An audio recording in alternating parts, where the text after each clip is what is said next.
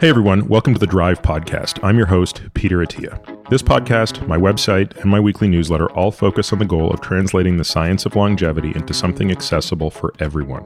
Our goal is to provide the best content in health and wellness, full stop, and we've assembled a great team of analysts to make this happen. If you enjoy this podcast, we've created a membership program that brings you far more in-depth content if you want to take your knowledge of this space to the next level. At the end of this episode, I'll explain what those benefits are, or if you want to learn more now, head over to peterattiamd.com/subscribe. Now, without further delay, here's today's episode. My guest this week is Alex Hutchinson. Alex is a science sports journalist who writes about the science of running and other endurance sports.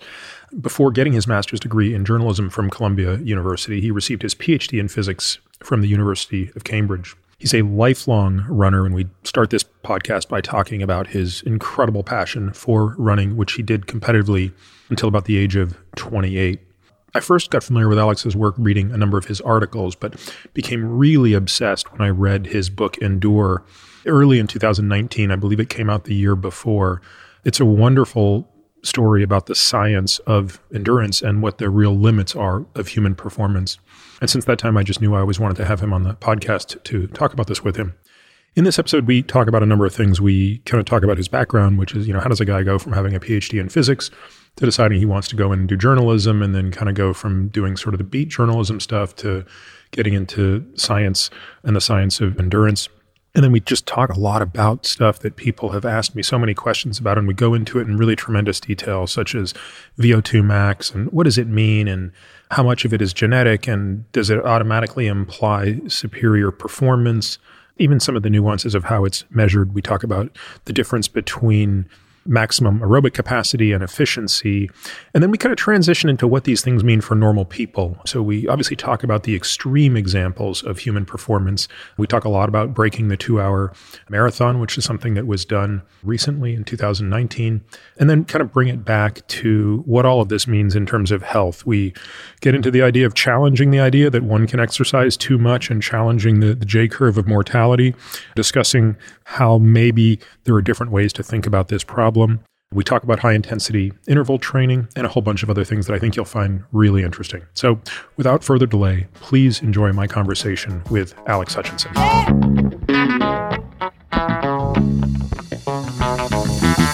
Alex, thanks so much for making time today to sit down and be part of our inaugural video podcast here. I hope it's not a long run for a short slide. So far, it's been a long run, but I have a feeling it's going to be a long slide too. Well, thanks for having me on, Peter. I really appreciate it. And this is going to be fun. So about 2 years ago, was it 2 years ago? Yeah, it would have been like February of 19. I read your book, Endure, which I literally couldn't put down. I think I read it in 2 days. It was fantastic. And since that time, I've become such a huge fan. You're a very prolific writer. I don't know how you do it. If you just search your name and go through all the magazine articles you write, it's just a wonder you can do so much. There are so many things I want to talk about today. But I want to kind of start with just a bit of your background, because you don't have a typical background, right? You have a PhD in physics. Yeah, probably the least useful PhD in physics anyone has ever attained. But yeah, no, I come from a different place in some ways, I would say. You're a collegiate runner, and we actually have some friends in common because I think we're of the same generation. Remind me, did you go to Waterloo? Did you go to Guelph? Where did you go to college? I went to McGill for undergrad and then grad school in England. But yeah, we come from the same part of the world. It's a small pool, so I think we've interacted with a few of the same people. Yeah, and I think some of my friends probably ran cross country against you and, ran track and stuff like that. So for how long was track sort of your passion? I would say it was the most important thing in my life until I was 28. Until that point, I would have put anything and everything aside if it meant, I'm embarrassed to say it now, I made my brother reschedule his wedding for a track meet. After 28, I kept training seriously until my early 30s. I still run 6 days a week, train, race, all that. But 28, until then, it was the most important thing in my life. And when did that start? What age were you? Was this like sixth grade? How serious were you in grade school? I like to say I did win a race in senior kindergarten. I beat Stephen Mills, who's a nice kid, but a big kid. And I was like, wow, I beat the big kid. So I've always been the guy who liked to run around. And I ran elementary school cross country, which involved showing up for a race once a year. And I did well in that. I joined a track club when I was 15, the University of Toronto Track Club. with the idea that I would train for 3 months because I was in a lucky position because my birthday was up after September 1st. So I could compete with the people a year younger than myself. And I thought, well, let's leverage every edge I've got. I'll train hard for these 3 months, see if I can stomp on these grade 9s. And it worked. I ran well, and I kind of got hooked and realized that I wasn't going to quit after 3 months. Where did you go to high school in Toronto? I went to a school called University of Toronto Schools, which is a very, very small school. It's academically focused. From an athletic perspective, the really nice thing is if you want to be on a team, you're on the team. Like the qualifying process for school teams was going right through the hallways and basically like press gangs trying to get enough people for a team.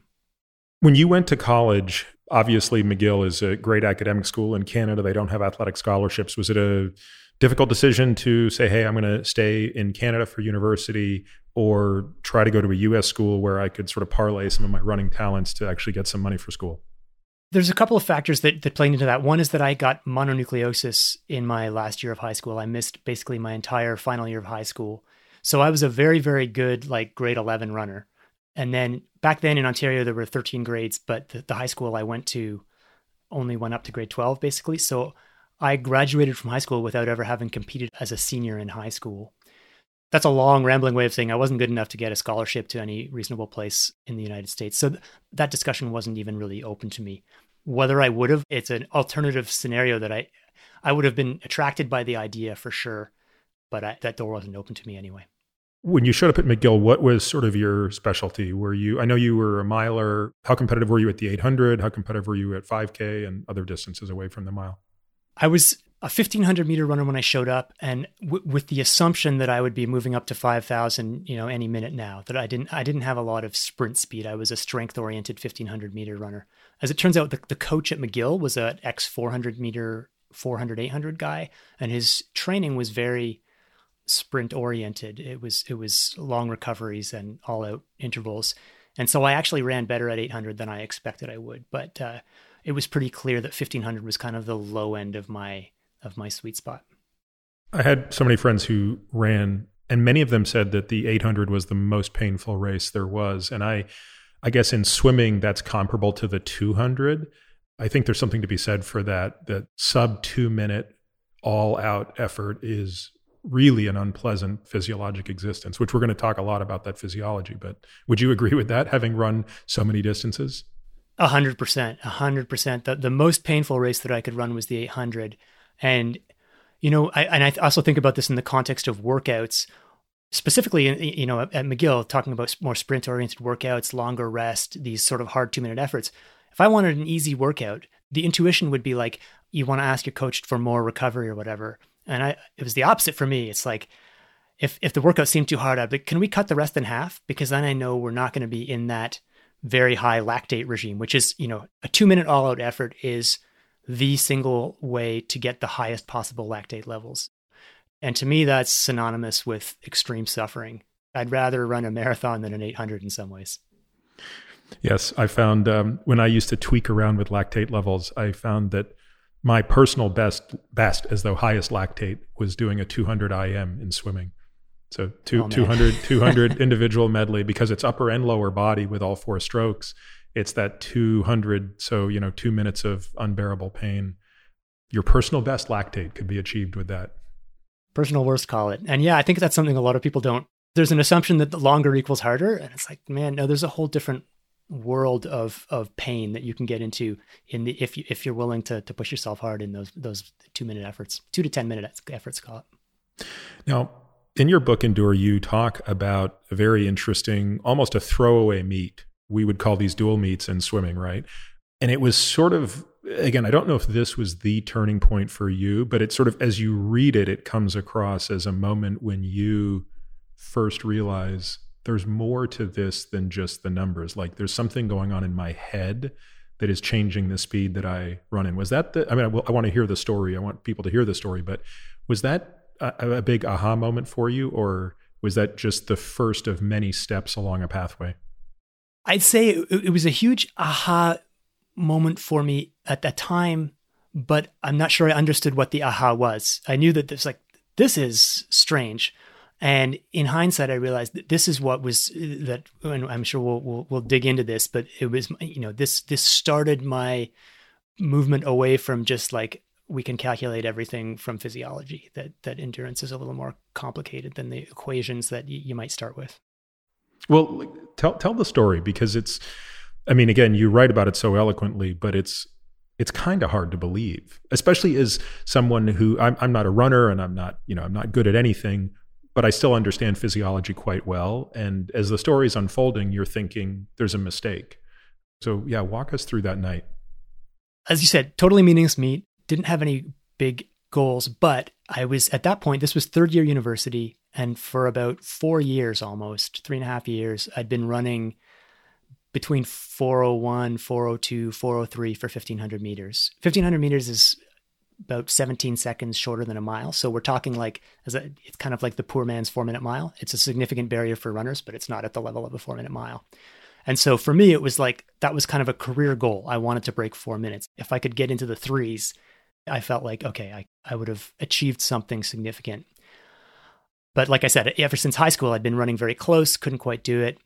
And at this meaningless meet, there was no competition whatsoever. I was going to win the race no matter what. And it's sort of at the last minute, I decided, well, I might as well go hard and just see what I can do. And I'm unlikely to do anything special in this context, but I'll go hard. And indoor track is 200 meters long, so you get splits every about 30 seconds. And I came through the first lap, and the timekeeper called out 27 seconds for 200 meters, it's about 5 seconds faster than 4-minute pace, which is an eternity, an absolute eternity. 27 seconds is extremely fast, and it's a terrible way to start a 1,500 meters race if you're trying to run sub 4 minutes. And so I had, conflicting emotions of like, oh God, you idiot, with, oh, I actually feel surprisingly relaxed, but I need to dial it back. Because presumably, Alex, you'd run 27s in practice as splits, and you know what 27 feels like. And so on some level, you're thinking, I feel really good because this doesn't feel as fast as 27, right?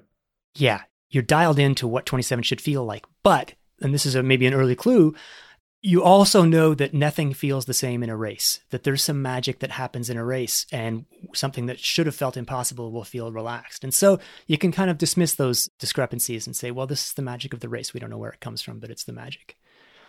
And same thing in the second lap. I came through in 57 seconds, which is way too fast, but I still felt relatively like good. And third lap, 127. And so at that point, two things were happening. One is that I realized I was having a really good day.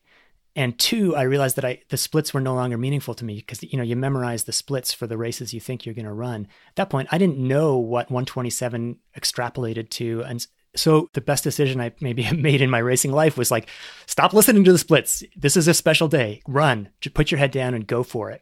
So I did stop listening to the splits, and I hammered home, and I ran 3:52.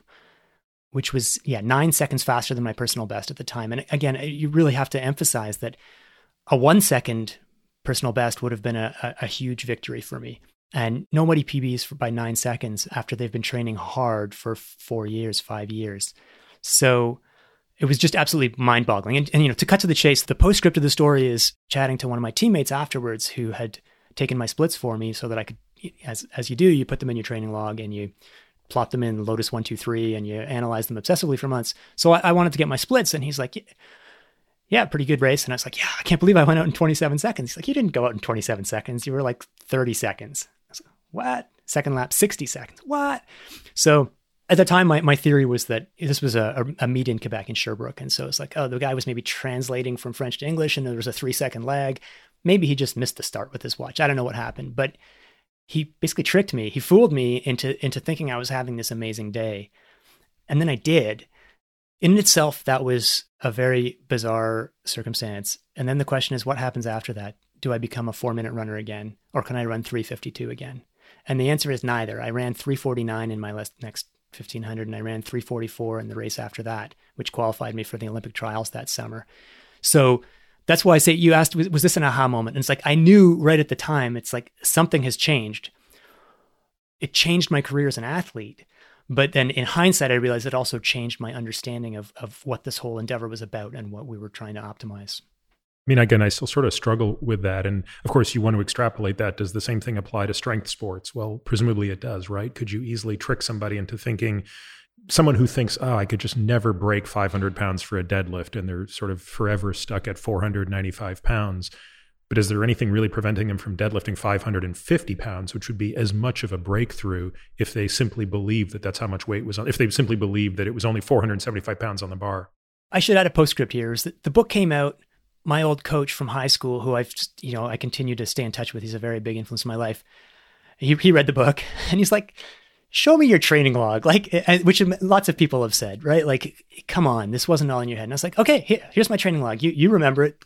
Check it out. You tell me, was I ready to run 352? Because there wasn't a big discontinuity in my training. It wasn't like I knew I was fitter. I knew I should be able to break 4 minutes, but there wasn't like I suddenly was doing workouts way faster. And he looked through it, and his conclusion was, you know what, Alex, you were in shape to run mid 350s for sure. You were not in shape to run. You were not doing workouts that predicted 344. So in a way, the first breakthrough might have been in some ways just catching up to the ways I was holding myself back. I was overthinking things, stressing out, all these things that people do in competitive scenarios. I caught up to what I should be doing. And then that gave me so much confidence that I kind of slingshotted right past where I should have been. And I was able to, there's always a conversion between what are you doing in workouts versus what can you do in races. Everyone should be able to do more in a competitive scenario than they can do on a rainy Tuesday night in Stoke or whatever. And I think the best conversions I ever had, the time when I was competing the farthest above my sort of baseline workout fitness, was in the months after that breakthrough, because I was just riding that high and I believed I was, semi-invincible. So this is 96, right? Yeah. So you go to the Olympic trials for the 1500. How did you run there? It's on YouTube. It's horrible. I can't remember if it was dead last or 11th in the final. I made the final, which was okay. When I look back to it, I'm on the standing line next to Graham Hood, who's the Canadian record holder at the time. So the camera lingers on Graham Hood. So you can see me the whole time. And I just look, I think I might have written this book, I can't remember, but it looks like I'm like waking up from a dream and looking around and, in my pajamas or something like that. I just, I don't belong, I'm there. Or, I don't believe I belong there. A year later, I came back to the national championships. And by that time, I'd had a year to consolidate. No, I belong. I'm a guy who runs in the low 340s. And that time I ran well. I came fourth. That was my best finish at outdoor nationals. And took a while for my confidence to fully catch up to me, I think. That was how that played out. And did you end up running the actual mile, the 16:04 or whatever, the non-metric mile? Because you would have by that point broken the 4-minute mile, right? You're poking your finger into a raw wound here. Oh, God, I'm sorry. Yeah. If you take my best 1500 and you plug it into the official conversions tables, it suggests that I would have run 4 flat 0.01. I deprecate that entirely. I don't believe it at all. I'm confident that on that day, I'll go to my grave saying I would have run 359.9 that day. But in terms of miles, the thing is, the miles just not very frequently run. I ran 2 competitive miles in my career, one an indoor mile early season when I was in college. And then about 4 years later, 97, I ran my best. I got a knee injury, was out 98, 99, 2000. 2001, I was trying to come back, and it was a slow process. And I ran a mile in Oregon at Hayward Field, which is the sort of most famous place. It's a good place to go sub 4, but I did not. I ran like 4:06. I just wasn't back to my shape yet. And those are the only 2 miles I ran in my career. And I regret it. It's a big thing. Like 4-minute miles, it's a very big thing. How many people have broken 4 minutes for the mile, roughly, in history? It's a good question. I'm going to say, I think it's a few thousand. It's fewer than more people have stood on top of Everest, I think, is the thing that people tend to say. I think that's still true. I think there's something like 800 or 900 Americans, and globally 2,000 to 4,000. I could be wrong, but that's my gut memory. So by the time you're into the mid to late 90s, you're now a PhD student, I'm guessing. Did you go straight into your PhD program? I went straight there, and I did a PhD in Britain, where PhDs it's kind of a PhD light. It's not as rigorous as a full North American PhD. It's hard in many ways, but it's different. So I did a 3-year PhD from 97 to 2000. What was the itch you were scratching there? Were you a physics student in undergrad? Yeah, at McGill, you have to choose pretty early. And so I did pretty much all physics in 2nd, 3rd, and 4th year. I enjoyed it, but this was one of those things for me that I didn't know what I wanted to do. And one of the pieces of advice I got coming out of high school is if you don't know what you want to do the hardest thing possible. Because you can study physics and then become a journalist, but you cannot study journalism and then become a physicist. There's a gradient. You can only slide in one direction. Yeah, exactly. So I have a brother who's 5 years older than me. So he was finishing university when I was finishing high school. And I had actually I think I applied to McGill in history initially, but my brother had a friend who was finishing up in physics at McGill. And she told him that in her class, there'd been like 60 men and 5 women starting the program, and they graduated 4 men and 4 women. And I thought, that sounds hard. I'm switching my major to physics. So that's kind of how that started. And then coming out of undergrad, I really just didn't know what I wanted to do. I applied to a bunch of things, again, in a variety of fields, but because I'd studied physics in undergrad, the best opportunity I got was to go and do a PhD in physics. And I thought it would be a reasonable way of allowing me to continue my running career. And it would be a chance to go overseas and see a new culture and have fun. And, and I was certainly willing to give physics a shot. I was considering physics as a career, but my decision was framed in a way that even if I left physics, which I did end up in the end doing, I had zero regrets about spending 3 years in England studying physics. How did your training change when you went to England versus Canada? What were the biggest changes you experienced? Yeah, that's actually a really interesting question because there's some huge culture changes. In terms of the actual, like, how much do you run and stuff, not as big a deal, but you get to Cambridge and I show up for that first meeting with the team and I meet the training secretary. And I'm like, what do you mean training secretary? Well, he's the guy who's going to set our workouts. Like, what do you mean? What about don't we have a coach? It's like, no, the athletic scene there is student run. So there's a kind of a continuum in many things between the US at one extreme, Britain at the other extreme, and Canada is often in the middle. And so sports in the US, collegiate sports are a big, big deal, as you know, and collegiate sports are a medium deal in Canada, and they're not a big deal in the UK. And so going there was an eye-opener in many ways. It's like, we're going to the national championships, so we have to rent a van and then arrange a youth hostel where we can sleep the night before the championships. It's like, that's not how collegiate sports work in the US. And it's not even how they work in Canada. But the flip side is you have a lot of autonomy and you take responsibility for your training and your success. You're not a sort of acolyte or baby just being sort of fed what to do from day to day. And so I don't have a systematic study to support this, but I think the lifelong retention, the extent to which people develop lifelong habits and lifelong love of sport and activity and competition, I think is much higher because you learn to be autonomous in university, as opposed to the classic thing in the US is you're there for 4 years, you're representing your college, and then college ends and it's like, all right, I'm going to go work a job.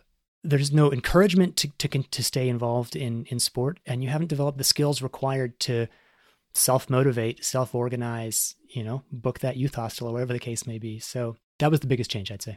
So as you're wrapping up your PhD in physics, you have to make another decision, right? Which is, am I going to go back to the US or Canada, do a postdoc, and then get on presumably an academic track? Do I want to take this and move into industry where I can utilize this? Because obviously at the time, there was probably no shortage of things a PhD in physics could have been doing in Silicon Valley or Wall Street, right? Both would have been the heydays. Or do something altogether different. So how did you approach that decision? I mean, you're right. This was, making these decisions in 99 and early 2000. And my PhD was in semiconductor physics. It was, it was a good time to be in semiconductor physics. And there's definitely the pull of both consulting and finance, which is just the same way that it happens with Ivy League students in the States. In Britain, if you're at Oxbridge, they're lining up to offer you vast sums of money. Like I said at the top, running was the most important thing in my life until I was 28. So I considered some job offers, but I wanted to focus on running. And I was very, very fortunate. I have parents who had a house. They were willing to have me move back in and see what happened. So and at this point I was coming back from this 3-year injury process. So I had been on a trajectory that I thought was pointing favorably in 98. But then by 2000, when I was finished my PhD, early 2001, I'd been out for a few years and it wasn't clear. And I just wanted to give myself 1 year to see if I could get back on that track of someone who might have a shot of making the Olympics.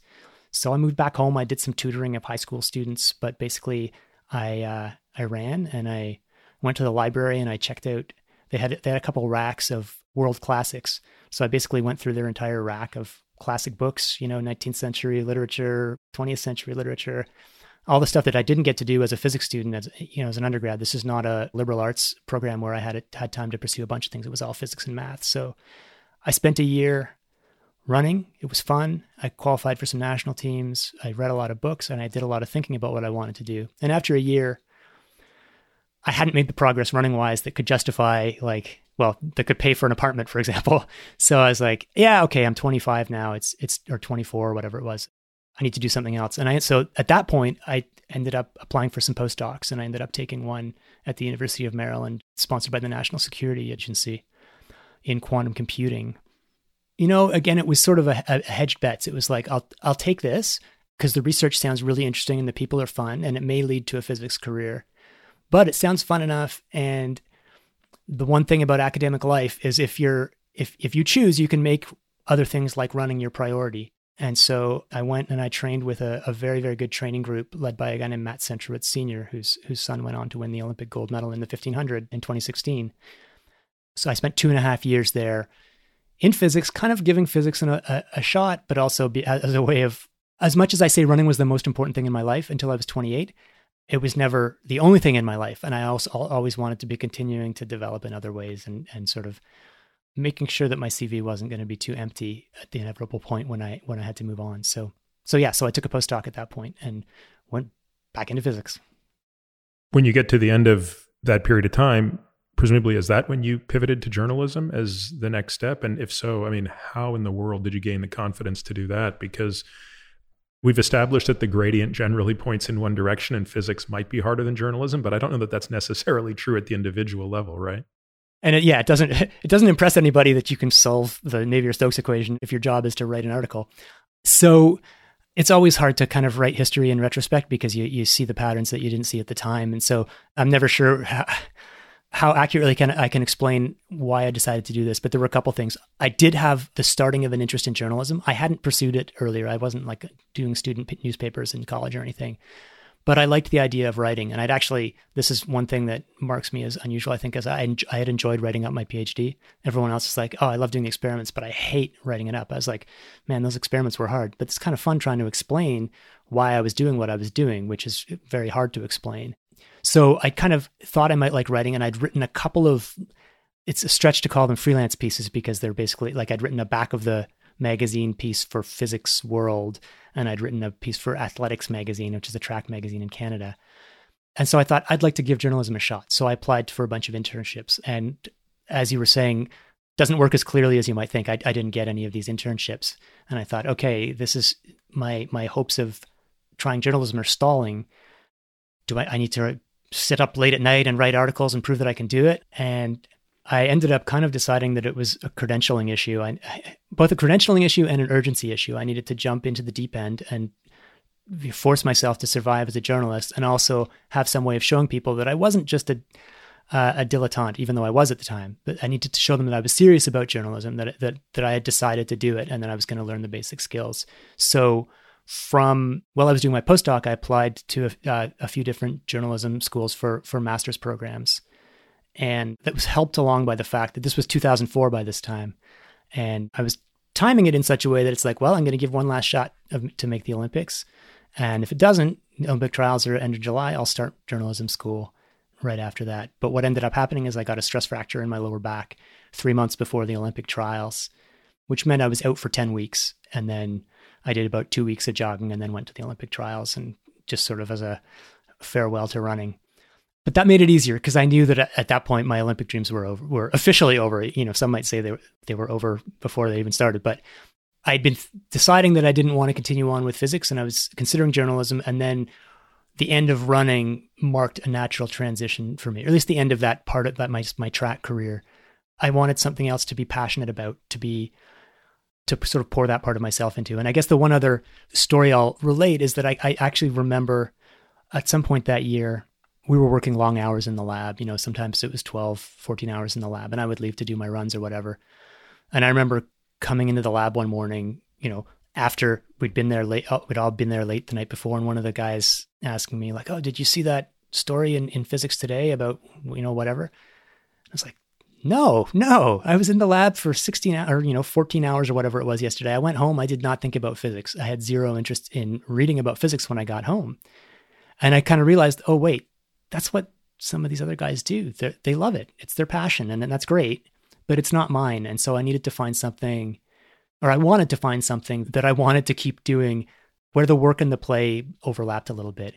You know, I thought about things like music that I care about a lot, and about running that I obviously care about a lot. And I thought, what is a possible way that I can have a chance of maybe pursuing some of these interests of mine in a professional way. And journalism seemed that's what I think what pointed me to journalism is that it wouldn't be easy, but there may be a chance that I could end up writing about running or travel or music or something like that. Now, at this point, Alex, you've obviously got tons of athletic experience as a runner. Your background in physics means there's nothing quantitatively you can't understand. Had you, at this point, delved into the physiology of running, or was that not yet something you had really fully explored the depths of yet? By the standards of what I would say now is like, no, I didn't have a clue. I knew nothing. Now, I was the kind of guy who, when I got into running in high school, I got books about running. And one of the first books I got was Tim Noakes' Lore of Running, which is 900 and something pages. And the first 300 pages or so are physiology.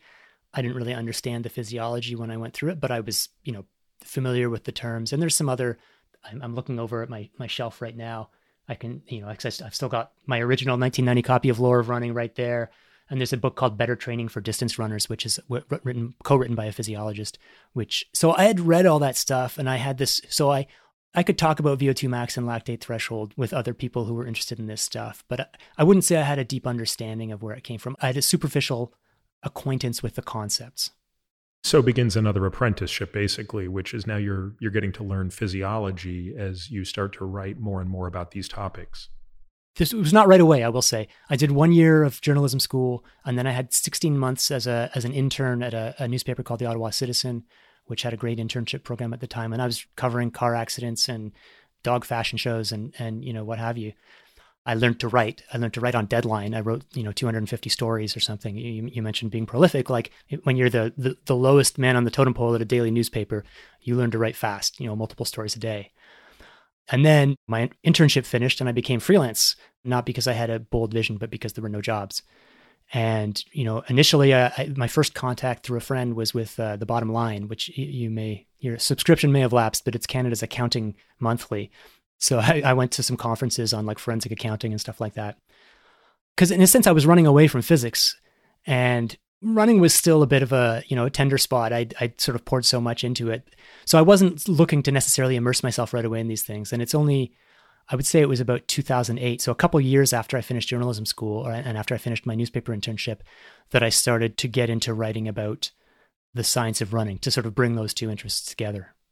Go back to that internship at the Ottawa Citizen. I want to understand a little bit more about what you learned in journalism school as it pertained to teaching you how to write, and then what you learned during that internship where you're on the ground, right? It's the rubber meeting the road, so to speak. What were the two different skill sets there? And how can somebody, I'm asking this for purely selfish reasons, by the way, how can somebody who's constantly interested in improving their writing learn from that if they're neither able to go to journalism school nor take a formal internship for a newspaper where they have an editor that's, giving them feedback constantly, presumably? What I got out of journalism school was an understanding of the jargon for one thing, but also the forms. We tend to think of writing as you think of what you want to say and then you write it down. In high school, a lot of us learned the hamburger essay. There's 5 paragraphs, an introduction, then there's 3 main points, and there's a conclusion. And in each, you have a topic sentence in each paragraph, yada, yada, yada. So there's this really rigid structure. And what I don't think I realized until I went to journalism school is that there are underlying forms for most of the articles we read. And a news story has a very specific form. It's called the inverted pyramid. And a feature article, the kind of thing you read in the New Yorker or something, it also has a certain form. Now, for good writers, that form is invisible. And that form is also played with, and your expectations are dashed. Sometimes you think you know where the story is going, and then it goes somewhere else. Yeah, and so on and so on. The point isn't that you need to be slavishly following those forms, but you need to understand what the forms are, so you can understand when you're deviating from them, you're doing it on purpose, and you can understand what a reader's expectation is, even if the reader himself or herself doesn't realize what that expectation is. And so there's things like, you need to have a billboard paragraph that tells the reader what to expect. Anyway, I'll just sum up by saying that I learned about form. Now, learning about form is not the same as mastering the form. And so you go to an internship at a daily paper, and actually, good internships, hopefully you're getting an editor who's looking at your stuff and you're getting a little feedback. But the reality is it's a daily beast and there's not a lot of time for that. But you're writing sometimes 3 stories in a day, but certainly typically a story a day. You're rarely getting more than a day to write a story. And you're getting a sense from editors and from other people of what's working and what's not. And you can see what's working and what's not. And so there's the just doing it part of it. But I think that would have been harder to benefit from if I didn't have a sense of what the structures are that you're trying to transcend. You're trying to be more than just plugging in the pieces of a jigsaw puzzle. But I mean, I give a talk on science writing a while ago to some postdocs and grad students. And the main point I wanted to get to them is that every piece of writing has form, whether it's a grant application or a scientific publication, or particularly a lot of scientists are interested in communicating their results to a wider public. And they have to understand, if they're writing for a newspaper op-ed page, what is the form? I guess the other thing I said in that context is also understanding who the audience is. Those two things are interlinked. If you understand who the audience is, you understand what their expectations are in terms of what the piece is going to flow like. So anyway, that's what that boils down to, is obviously doing lots of it, but also trying to look at the writing that you like, the stuff that if you see a book or an article that you like or that explains things clearly, trying to break down like, so what are they doing here? What makes this work? Did they have a particularly good introduction section or, whatever the case may be? So reading critically, I guess, is what I'm saying. I almost wonder if it's somewhat like athletes, where you could have the same debate about good writers being born versus made. In terms of scientific writers, I think Sid Mukherjee is incredible. And I read his stuff, and it's no different than watching a remarkable athlete do something, and you sort of think to yourself, there's probably no way ever that I could write like that, even if I devoted every waking moment of my remaining life to this study, any more than I could swim or bike or run as well as the most amazing athlete I see doing those things. Do you think that there's a parallel there? I think there's a parallel, and I would extend the parallel, which is that we can look at Michael Phelps swimming and say, I will never be able to swim like that. But it's a mistake to then say swimming is all genetic and therefore I am doomed not to get better at swimming than I am right now. And most people don't come anywhere close to fulfilling their quote unquote genetic potential. So for sure. And I, especially when I read fiction or when I read nonfiction by good fiction writers who know how to write nonfiction, it's not to get too confusing, the level of language and imagery, to be honest, it's sometimes a little depressing to me because I feel the same as you. I'm like, yeah, there's no amount of workshops or practice that it will make me write like that. And so I think another thing is just to, maybe this is too defeatist, but own who you are. And so I know that for me, I'm not a poetic writer, but what I hope to be is a very clear expository and explanatory writer. So I will never paint the picture that I really admire in some other writer's writing, but hopefully I can excel at another aspect of it. Yeah, no, that's actually a great way to compare the two. So with that, let's just start with sort of something you've already alluded to. Let's explain what it is, talk about how much it matters, and then kind of get into some examples. So let's start with a term that many people have heard before, but I don't think most people understand what VO2 max really means. And eventually we're going to talk about running efficiency and lactate threshold, and we're going to get into all of this stuff. But let's make sure people understand what VO2 max is, both in an absolute term and then in a manner that we normalize it by weight, and what it is and what it isn't, how it's measured, how it matters, and maybe we'll even talk about some notable exceptions. So VO2 max is the one physiological parameter that anyone who's involved in endurance has heard of and has some sense of. The first order analogy is it's kind of the size of your engine.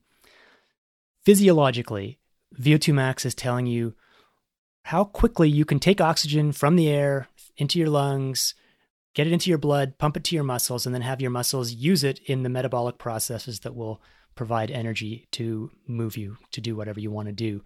So it's a rate. It's how much oxygen per unit time can you process absolutely flat out.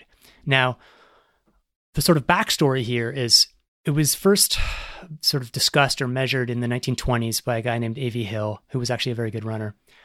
The observation that he made is if you have someone, you ask someone to go out and run at a gentle pace, they'll consume, let's say, 2 liters of oxygen per minute.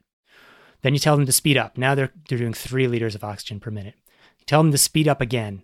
And now they're going pretty much maybe not as fast as they can, but they're going fast. And they're using 4 liters of oxygen per minute. And so you tell them to speed up again. And you measure it and you're like, oh, they're only using 4 liters of oxygen a minute, just like last time. And so speed up again. And they're still just using 4 liters of oxygen a minute. There's a plateau. There's a point at which, even though you're working harder, you're not using any more oxygen. And so this plateau looks like it's a physiological limitation. And it probably is in some sense. It's a controversial thing. But basically, you've reached a point where no matter how hard you push yourself, you can't get more oxygen. And so you can still go faster because you're starting to use other forms of energy. But this is the limits of your aerobic system. This tells you what it tells you. We can get into. It's not clear what it tells you. It tells you exactly what I just said. It tells you how much oxygen you can use. Does that tell you exactly how fast you can run? No, there are a lot of other factors, but that tells you what sort of aerobic engine you have to play with. I remember in high school, we would sort of talk about, well, which athletes have the highest VO2 max? Is it the Norwegian cross-country skiers? Is it the professional runners and cyclists and things like that? But people are usually used to hearing these numbers reported not in liters per minute, but in milliliters per minute per kilogram. So give an example so people understand those differences, because we usually talk about the outliers as a number that's a bigger number than 2 liters or 5 liters. It would be, sort of 75, 80 milliliters per. Just explain to people how those are different. Sure. So I'll use my own numbers. Typically when I was tested, I could get about a little bit more than 5 liters per minute. So 5.1, 5.2, if I remember correctly. Now, if you compared me to a rower, the rower would make me look pathetic because the rower would be using 7 liters a minute or more. But the rower is also huge, twice my size or whatever. And so that doesn't necessarily mean that rower is better at using oxygen per minute because the rower has way more muscle. And so the rower the amount of oxygen reaching any given muscle cell may be lower. So if you want to compare apples to apples between athletes of different sizes, you divide, at least for a crude approximation, you just divide by weight. And so the numbers we usually hear are, rather than liters of oxygen per minute, it's milliliters of oxygen per minute per kilogram of body weight. So for me, 5 liters of oxygen per minute works out to something like 80 milliliters of oxygen per minute per kilogram of body weight. There's a whole rabbit hole to go into is to say, well, why are we dividing by whole body weight? Because, there's a bunch of things like skeleton and organs and stuff that don't scale. The adipose tissue doesn't matter. You could argue a better comparison would be total liters per minute divided by lean mass divided by time, or normalized to time. And then you're at least getting the metabolically active tissue, presumably. Yeah. And there's papers where they do things like, let's divide by weight to the power of 0.68 or 0.7, which is another way of getting it. Effectively, it's a way of approximating just the lean mass, the metabolically active tissue. And you can go down that rabbit hole, but I suspect you'll want to get to is it's like at a certain point, it doesn't matter that much anyway. So we don't need to, you can't just measure someone's VO2 max and know how fast they're going to race. So it's useful, but it's not, especially for comparing between people. Now, comparing within yourself, it tells you something if you've increased or if your VO2 max has decreased. But in that sense, it doesn't matter what you're dividing by. I remember there was a guy that I used to ride with, and this was not that long ago, maybe 5 or 6 years ago when I was still, somewhat competitive, at least with myself. Actually, it's funny. My number was just like yours, except I was heavier. So I was about 5.1 to 5.2 liters, but I weighed more. So that worked out to about 70 mils per mg per kg was my VO2 max. His was 55 to 60, but there was never a day that I could ride faster than him. Not one. There's simply, and I always felt like, although we did the test so many times, I kept feeling like the machine must have been broken on him. Like I knew my 70 was about right because I'd been tested so much and that was lower than it had been when I was younger. So it seemed appropriate, but I was always convinced that there's no way he's only 55. The reality of it is he may well have been, and he may have simply been a far more efficient athlete, which we're going to get into. Before we get to the story of Oscar Svensson, let's talk a little bit about historically what people have believed the limits are of VO2 max. We don't even have to go very far historically to get into a whole mudslide of confusion and debate and disagreement. There's a lot of places along the way that could, in some circumstances, be the bottleneck. Normally, people tend to assume that what is it that causes VO2 max to plateau is essentially what I think what we're talking about. And just one thing I should add here, it's like, why is that interesting? It's because you think, well, if you want to measure endurance, just have someone run a mile or whatever, as hard as they can. But any test like that depends on motivation, depends on whether you pace it right. There's all these factors that come into it. The nice thing about VO2 max is that in theory, it's independent of motivation. That's why scientists like it, because it doesn't matter if the subject doesn't really care about the study. If you see a plateau, that's a property of their body and not a product of whether they were excited about the study. So the question is, this plateau, what is it that causes it? And it could be in the lungs, it could be the heart, it could be the circulation, it could be the muscle's ability to extract it. I don't want to pretend that I know the answer because it's still controversial. The picture that emerges is that almost every part along this cascade is engineered more or less to what it needs to be. And so if you perturb any of those elements, you can get limitations. So for example, the conventional wisdom is that your lungs are not a limitation. You can always breathe enough in. And so then the question is, can you diffuse enough oxygen from your lungs into your bloodstream and so on and so forth? There are situations where, and it's been for decades, it's been conventional wisdom that the lungs don't respond to training because they're overbuilt. There was just a paper published, a big review in the last month or two, arguing that, in some cases, the lungs aren't overbuilt. And one of the situations is highly trained endurance athletes. They can be limited by their ability to get enough oxygen in. And you can also run into situations where an athlete is so fit, their heart is so strong, it pumps blood past your lungs so quickly that it doesn't have time to fully stock up on oxygen. You get something called exercise-induced arterial hypoxemia. So this is usually an issue at altitude, but in elite endurance athletes is actually about half of them exhibited even at sea level. So they're already running into a limitation just in getting oxygen from their lungs to their bloodstream.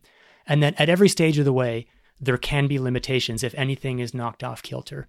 And certainly right down to the ability of the muscles to first extract the oxygen from the bloodstream and then to make use of it metabolically in the mitochondria. So there isn't one single answer, which is why you get these debates, because everyone is I have evidence that this is the limit. It's like, yeah, but I have evidence that this is the limit and that's the limit, and they're all the limit. Yeah, I've always wanted to see the experiment where you took a group of athletes, and maybe this has been done. You run them all to max, and then you reduce the FiO2 of the incoming oxygen. So normally we do it with room air. So you're getting the fractional inhalation of oxygen is 21%. And the way, of course, just for the listener, the way these things work is the way they're calculating how much oxygen is being consumed is they're measuring the concentration of oxygen on the way out. So you're calculating the delta. And so I've always thought, well, wouldn't it be interesting to start selectively dropping FiO2, 21%, 20%, 19%, 18%. Now, presumably, if the lungs aren't the limitation, you should still see the same absolute delta. And you could at least start to eliminate one of those variables, which would be FiO2 and capillary exchange. And then you start pointing to some of these other variables. Again, I'm sure somebody has done this experiment, but I don't know what it yielded. Probably not with the fine tooth comb that you're suggesting. People have compared 21% to 10% or whatever, and 15%. I mean, it's interesting when you go to altitude, or the equivalent, when you reduce the amount of oxygen, funny things happen. Like the first thing you would think would happen is like, you can't get enough oxygen, so you're going to go anaerobic sooner, you're going to produce more lactate. And yet the opposite happens. There's something called the lactate paradox. If you try and exercise to exhaustion at lower levels of altitude, you actually give up when your lactate levels are lower than you would at sea level. And there's debate about what causes this and even whether it's a real thing. But the picture that makes sense to me is that these things are not just about how much oxygen is making it to the muscle. It's also like, what is your brain oxygen level? And so you're getting these other circuit breakers that are starting to come down that aren't even on this path from mouth to lungs to blood to muscle. There's other factors that are saying, whoa, wait a second, oxygen's getting a little low, so we're going to actually cut off the supply to the muscles or reduce it in order to make sure that we don't get stupid. Prior to Oscar, because I want to talk about this kid, his story is so interesting, and you wrote a great article about it, and I've read many articles about him, including articles in physiologic journals. You'd had a couple sort of freaks of nature out there in the 90s, right? So 90 plus milliliters per kilogram per minute of VO2 max. What happens in sort of a garden variety day of December 2012. Do you remember? Do you remember when this when he shows up to a training lab? He's what? How old is he? He's like 17. He's like or something. 17, I think he was. He was a former downhill skier who had taken like a talent screen to see whether he'd be suitable for something like cycling, and I think he'd scored just untrained, just off the downhill slopes. He was 74 or something like that, 74 milliliters per kilogram per minute. So that he passed, and so they started training as a cyclist as a teenager, and pretty quickly scored 83, then 85, then 92. The initial reports were that he scored 97.5, but I think when the scientific journal came out, they said it was 96.7. Which either way was still higher than had ever been recorded in human history. And one thing we should say is there are reports of people in their 90s, but reports, high VO2 max numbers, they sprout very easily because it's hard to do these tests right. And in fact, a lot of the tests that the garden variety machinery used to do these tests is not designed to handle 7 liters of oxygen per minute. And so you get spurious results, and so the previous king was a guy named Bjorn Daly, the greatest cross-country skier in history, who in the late 90s reputedly tested 96.0 or 96.6, depending on who you ask. This was never published in a journal. This was basically the Norwegian ski team leaked it to the press as a kind of PR move. And I asked a guy who was working in Norway at the time, and he said they didn't believe the machine. He didn't believe the machine was correctly calibrated, but he figured they decided that it was a good PR move anyway. So when we're talking about high numbers, and there's Matt Carpenter 92, Kilian Jornet, there's a lot of people who have high numbers. Virtually none of them are published in the scientific literature. The highest values, you go back to the 70s where some of the great runners were tested, and you get, Steve Prefontaine was 84, and there aren't a lot of published values above the high 80s. So 96.7 is like, it's higher than the rumors, but it's way higher than the verified number. So the first thing they did the next day is they disassembled the machine, the metabolic cart, and send it back to the manufacturer to get it calibrated to find out if they, are we nuts? Is this real? Is this true? And it came back that, yeah, it's working. And all the other tests done that day. Yeah, exactly. All the other tests that were done in that day were all within line. Yeah. So they figured this is real. And so they eventually, the story is longer. After his retirement, they published the data and shared it, which was pretty cool. Well, I think the other thing that was very compelling was he was tested again several months later. He'd put on 2.5 kilos, so his number came down into the 80s, but his absolute level of maximal oxygen consumption had barely come down. He went from something like 7.2 liters to 7.1 liters, but the number came down from, call it whatever it was, 96 and change to 89 and change, which was accounted for by the gain in weight, which again is effectively like repeating the test and getting the same result. I agree. To me, that's actually the number one piece of data is that off-season test a few months later or later in that year. It's like, okay, well, if he's doing the same amount of oxygen, we understand that people can put on weight and lose weight, but the absolute value of 7.2 or whatever suggests that this was a real number. And, the other thing to say is at 17 or whatever it was, after he clocked that 96, a couple of weeks later, he goes to the World Junior Championships and wins the time trial there. So on the surface, it's like that goes to show if you have a big engine, you're going to be a superstar. But of course, the flip side of that, and the reason I brought this up was to say, why do most people listening to this who might even be able to recognize the best time trialists in the world, the Bradley Wiggins of the world, no longer active, but the people who go on to win grand tours and stuff, why don't we know this guy's name? Yeah, so he turned pro when he turned 20. He was with an under 23 team called Joker.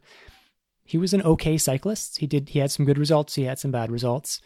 I think it probably didn't help that he got a lot of attention for this VO2 max value. So I think the expectations were probably out of line with what was reasonable, both from his own expectations and other people's. And he ended up retiring. I think he was 23, maybe. Like he took a break and then he officially announced his retirement when he was around 23, went back to university, and he's done. He's gone. So the aftermath was that there was a paper published, I think it was about a year ago, that sort of reanalyzed or responded to when they published his data and said, well, let's look at not just his history of VO2 max values, let's look at his efficiency at each point along the line. So over the course of 3 years or whatever it was, where he had multiple VO2 max tests, and you see this expected pattern. He starts at 74 and he goes 80 something, 90 something, 96. And then he comes back down the ladder. By the time after he retired from cycling, he was back down to 77. So he's right back where he started. That's a simple story. But if you look at the efficiency, you get a much more interesting story, which is that he started out at his most efficient when he was untrained. And the more he trained, the less efficient he got, meaning that he could deliver more oxygen to his muscles. He could deliver more aerobic energy, but he used more aerobic energy in order to maintain a given pace. Let's make sure folks understand how that's calculated. So now you look at a different graph where on the x-axis, you show wattage, which is the universal metric of output in cycling. And on the y-axis, you show oxygen consumption. And so now you're looking at a graph that says for a given output, how much oxygen, how much input do you need to get this output? And an athlete over time should get better and better. For a fixed wattage, you want to see what's called PVO2 come down. So power at a given VO2 should actually come down as you get better in running. This would be the VVO2. You want to get faster. So for a given oxygen consumption, you want velocity to go up just as you would want power to go up. I might have said it backwards earlier, but I think you know what I'm saying. So I got to be honest with you. I was actually very surprised by that. I would have been less surprised if it had been unchanged, but I was very surprised that it deteriorated. Yeah, and there's lots of debates about whether you can improve it, but to actually see it get worse was so clearly and so kind of monotonically, there was an inverse relationship, was definitely surprising. And it actually plays into a long-standing debate, which is the question of, is there an inverse relationship between VO2 max and efficiency? So if you build your engine bigger, do you necessarily end up with a less efficient engine?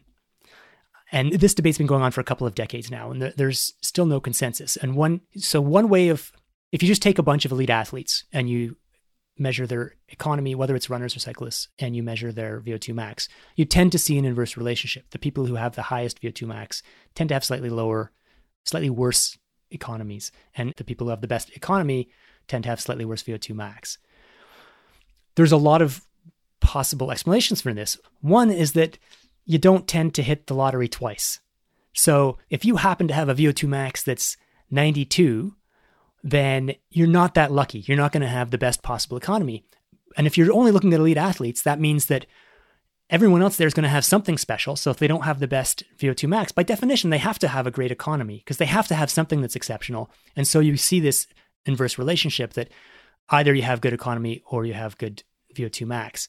And just to be clear, that's because we've selected for people whose dot product of those two things is the best in the world.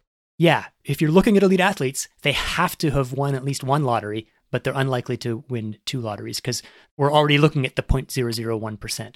So it's highly unlikely that you're going to have hit the lottery twice. But so what the Oscar Svensson data points to is a different explanation, which is that there's actually a trade-off, that if you're optimizing one physiological parameter, it may come at the cost of the other physiological parameter. That the training he did, which we can sort of surmise must have been pretty good for increasing VO2 max because he got such a high one, may have actually been bad for his economy, not in the sense that his legs were wobbling or he had bad motion, but at a metabolic level. And there was a paper published, again, in response to the Svensson case study, reanalyzing his data and pointing to a potential cell-level explanation of what's happening to certain enzymes at a given point. The biochemistry, frankly, is beyond me to fully understand, but basically what they're saying is if you're doing a lot of training that requires very high, like VO2 max level outputs, your metabolism, your cells need to make choices to produce high output instead of to be as efficient as possible. And over time, that's what you'll get better at, and you'll lose that efficiency. And so you'll pay a slight penalty for optimizing your training for VO2 max. Yeah, so that was kind of my take, which was not knowing more about his training was what would happen if you took that engine, if you took that genetic gift, and instead of maximizing on VO2 max and pushing him from, I mean, a guy that gets out of bed in the morning or falls off a log at 74 is a freak of nature. But instead of pushing him to 96, you train him and he'd get up to 85 or 90 maybe, but you put much more effort into sort of zone 2, where you're right at lactate of 2. So you push him. And by the way, for him, that would be like if you looked, I remember looking in the paper in Applied Physiology, I mean, he's spending a lot of time in the 300 to 400 watt range, but he could have probably been in the sort of 300 to about the 300 watt range, where he's still just under 2 millimole of lactate, but he's dramatically increasing mitochondrial efficiency. And if that represented 2/3 of his volume, yes, he'd have a lower VO2 max, but he might have been a better cyclist. Certainly putting on the hindsight spectacles, I 100% agree. Whatever he did, he paid too high a price for that VO2 max. Just by definition, it didn't work out. And again, we don't know exactly what his training was, but that makes a lot of sense to me. And I think it sort of agrees, and you've talked a lot about this, but with the sort of prevailing wisdom among endurance athletes is that, 80% of your training should be easy, conversational pace. And what means you use to figure out what pace that is, it may vary, but he needed to be doing something that was going to, at worst, not penalize his efficiency as much as he did. I just remember, even as an adult, like whenever I wanted to go and have a VO2 max test just for ego, you wanted it to be as high as it could. Like I would alter my training for 4 weeks and lose a couple kilos. Like it's lose 2 kilos and start doing 4 to 6 minute all out intervals. That was the recipe for raising VO2 max. So abandon all low end, and it's 4 minutes all out, 6 minutes mild. But those are killing workouts. Those really crush you.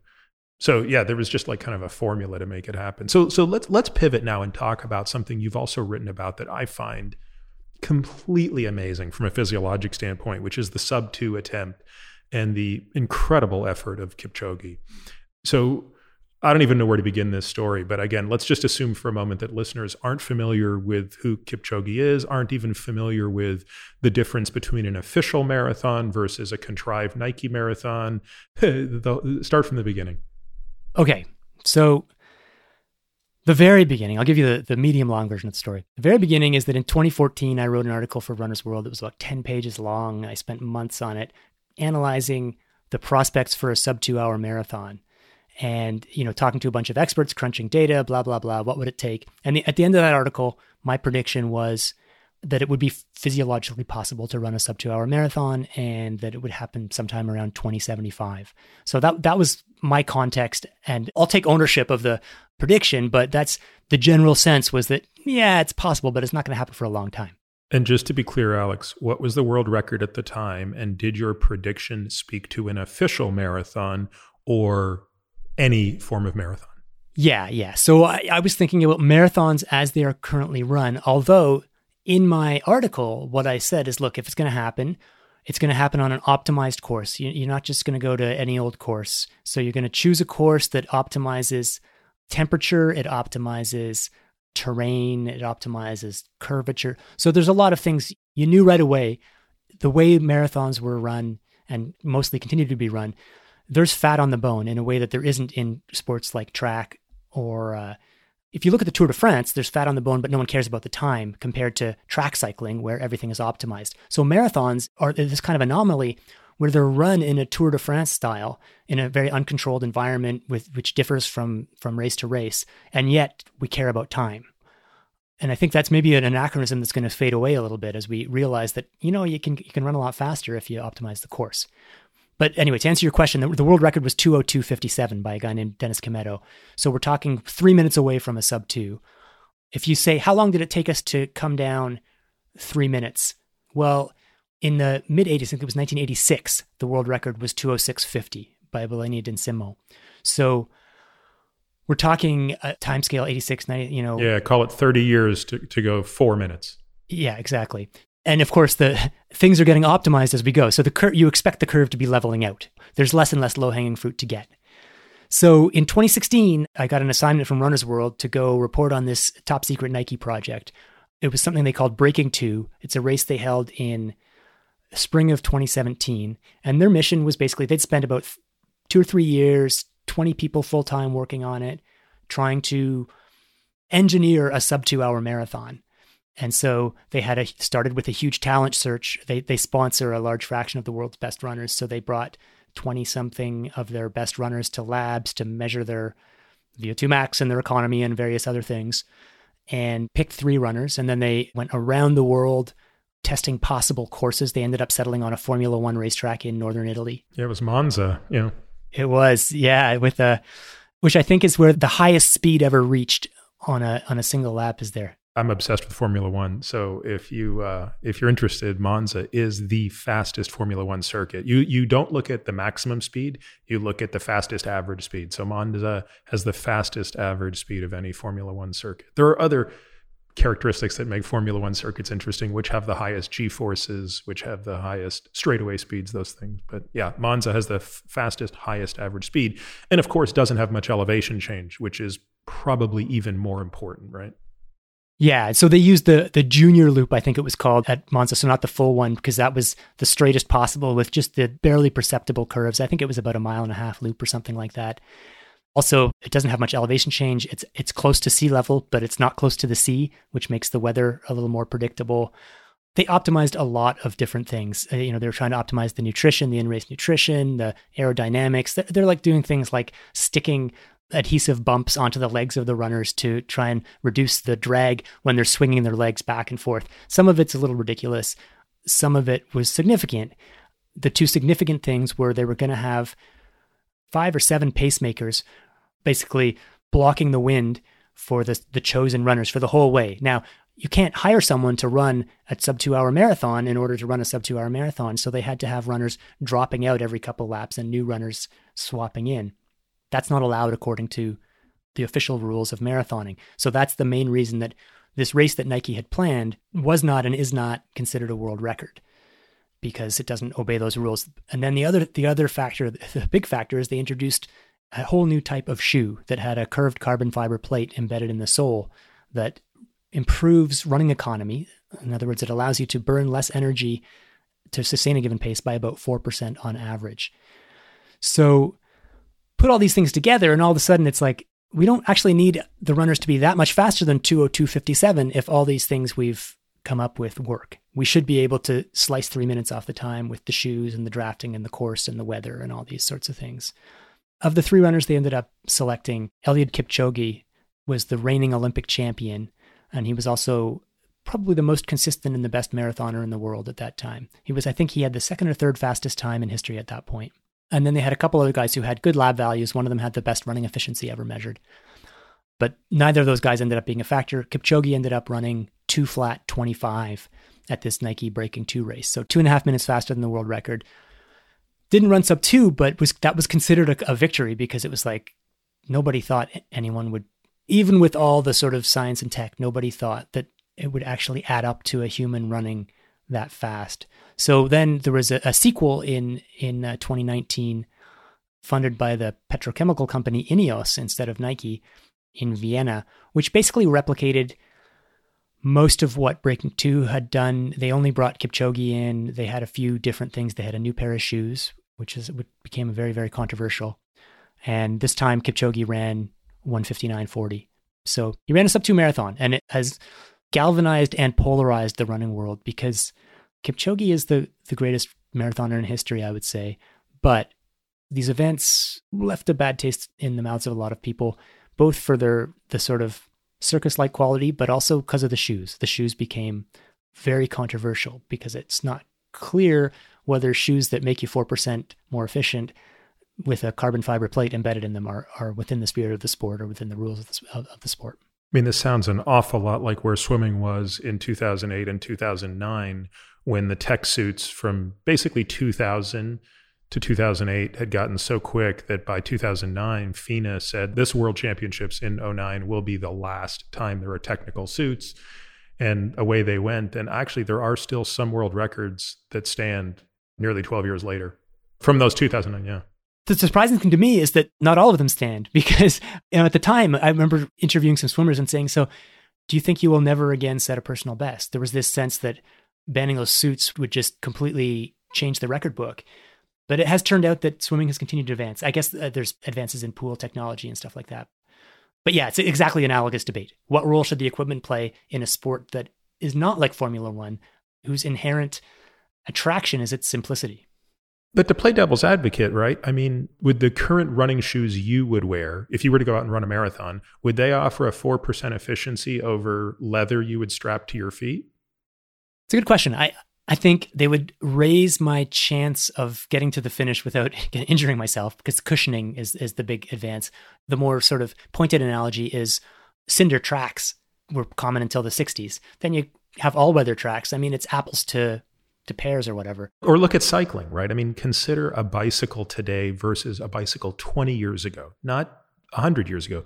Just look, I mean, if you look at the bikes ridden in the late 90s versus today, they're not even the same thing. They're not even close. Well, the hour record is such a classic example of that, because cycling did try and say, you know what, let's make it about the cyclist, not the cyclists. We're going to all ride the 1972 Eddie Merckx special for the hour record. And the response to the cycling world was like, okay, we're not interested in the hour record anymore. Forget about it. It's uninteresting to us to go ride this stupid 1972 bike.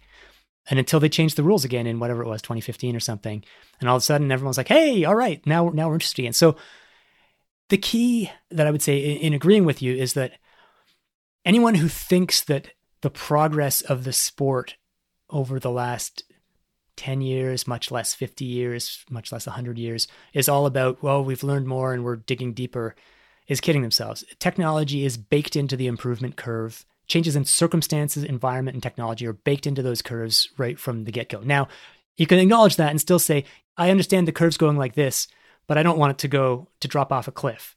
And the world records have been absolutely knocked silly in the last 2 years since these shoes have become common. I still think I think it was a tough call. I don't think it was obvious that you could ban them until they'd already been used enough to realize that, oh, wait, this is real. This is a big advantage, by which time it was kind of too late to ban them. Because the thing is, I mean, as a guy who follows this stuff relatively closely, I'm used to press releases every year, if not every day, that promise to upend the sport. And this is going to be the newest, greatest, latest, best thing. It's, so you ignore that stuff. And so even if Nike had said, hey, by the way, just a heads up to World Athletics, we've got these shoes and they're crazy. Is it okay that we introduce them? And all the ingredients of the shoes are things that had been used before. So there was no coiled spring in it. Carbon fiber plates had been used before, including to set world records. So there was nothing, it's just Nike got the recipe right. They got it so right that it changed the sport. And in the long run, things will settle back into parity and we won't worry about it. But there was a period about 2016 to 2019 where it's like, if you didn't have the right shoes, you probably weren't going to win the race. And that is a little unfortunate.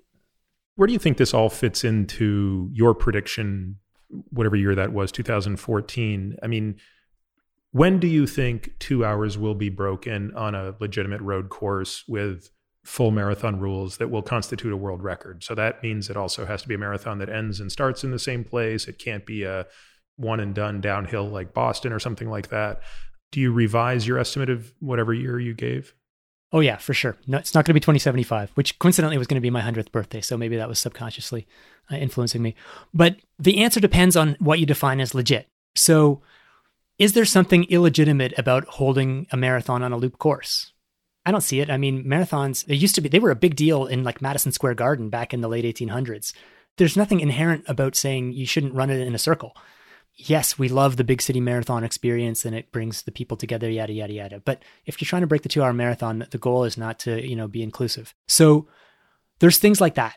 Here's another thing they did. They said, we don't have a start time. We're not starting Saturday at 7 a.m. We're starting sometime between Friday at 7 a.m. and Sunday at 7 a.m. or whatever. And we're going to look at the weather forecast and we're going to make a call the day before, like 12 hours before, so we can get the absolute optimal weather. Is that cheating or is that smart? Having a launch window. So there's a lot of things like that. The key thing, I think, is two key things. One is pacemaking. You can't have people jumping in halfway. That's the number one thing they have to change for me to consider it like a legit sub 2 hour marathon. So you're going to have to attract like the second best runners in the world to go and to have them work together so that, one group is leading through halfway and then the second group is going to lead to 30K or something, and then they're going to drop out and the chosen runners do it alone. So you're going to have to optimize that. To do that, you're going to need a ton of money.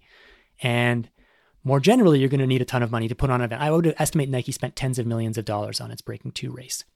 So my 2075 prediction did not bake any of that stuff into it. But now that we've had a sub 2, and now that the official world record is 2:01:39, if I'm remembering correctly, we're within shouting distance of the 2 hour. I think some of those other factors may come together, that someone tries to put together a breaking two style race that still falls within the bounds of legitimate. So I would say that could happen anytime in the next 10 years. When's it going to happen? Just like it's a race. We showed up to Berlin or Boston or New York or whatever, and someone happens to run sub 2. I think that's still a long way away because, again, the progress has not been in humanity. The progress has been in understanding where the fat on the bone is and cutting that away systematically. So if you take away all technology, what is the difference between Roger Bannister and the fastest miler today? Again, get rid of shoes, get rid of all of that. As a species, we have not evolved. So how much of that difference is technology? How much of it is training, nutrition, everything else you'd bake into it? I mean, what would be the buckets you would classify as the improvements? And what is I don't even know what the mile record is today. Mile record's 3:43. So it's come down 16 seconds. So for Bannister to today, the biggest bucket, bar none, is training. Bannister is reputedly an underreporter. There was this sort of whiff of amateurism where, admitting you were training too hard was not done. But even if you take with a grain of salt his reports, it was sort of half an hour a day, go out and do 10 by 400 meters. So we're talking like 4 or 5 miles a day, 5-6 days a week. Maybe he was doing more than that sometimes, but he was training at a very, very light level. And even one of his contemporaries was Emil Zatopek, who was a Czech runner who... Just a legend. Yeah, absolutely. Like arguably the greatest distance runner ever. Yeah, exactly. He was starting to push the boundaries of how hard you could train. He was a guy who was going out and doing 60 by 400 instead of 10 by 400. And so it's not like nobody understood that training worked, but Bannister versus today, it's training is the difference. Cinders maybe a second a lap, like the track quality. The quality of the spikes, negligible, and nutrition, for a mile, it's not that big a deal for a 4-minute race. If you fast forward to the 60s, by the 60s, you've got people like Jim Ryan, who ran 3:51 for the mile as a teenager. He's training like a beast. Most people could not handle, even modern milers would not dare to train as hard as he trained. What did he do? So Roger Bannister was 10 by 400 meters. Emil Zatopek was 60 by 400 meters, but they were mostly really slow. It was like another form of endurance. Jim Ryan was 40 by 400 meters, but they were all hard. They were all close to as hard as Bannister was doing. On what recovery? I don't want to claim that I remember, but we're talking like 1 to 2 minutes, probably, or a 400 meter jog. And lots of intervals it was a very interval based program, but hard, really, really hard. And what would he run those 400s in? Like how many of them would be sub 60 seconds? All of them? No, not sub 60. He'd probably be doing those in 66, 64. I don't know the exact times, but it's at that volume in the context of high mileage, he was doing them at a pace that was extremely challenging, not the sort of Zatopek style of just kind of let's get tough and not worry about the pace. Zatopek's the guy who's like in the laundry tub, just doing high knees in the laundry tub or holding his breath between phone poles on his run. So he was all about just making stuff hard, whereas Ryan was taking that to a systematic level. We're going to train hard, but we're going to do it systematically with his coach, Bobby Timmons. I'd say you can't make much distinction between the training of the 1960s and the training of today. There were people who were training probably as hard in the 60s.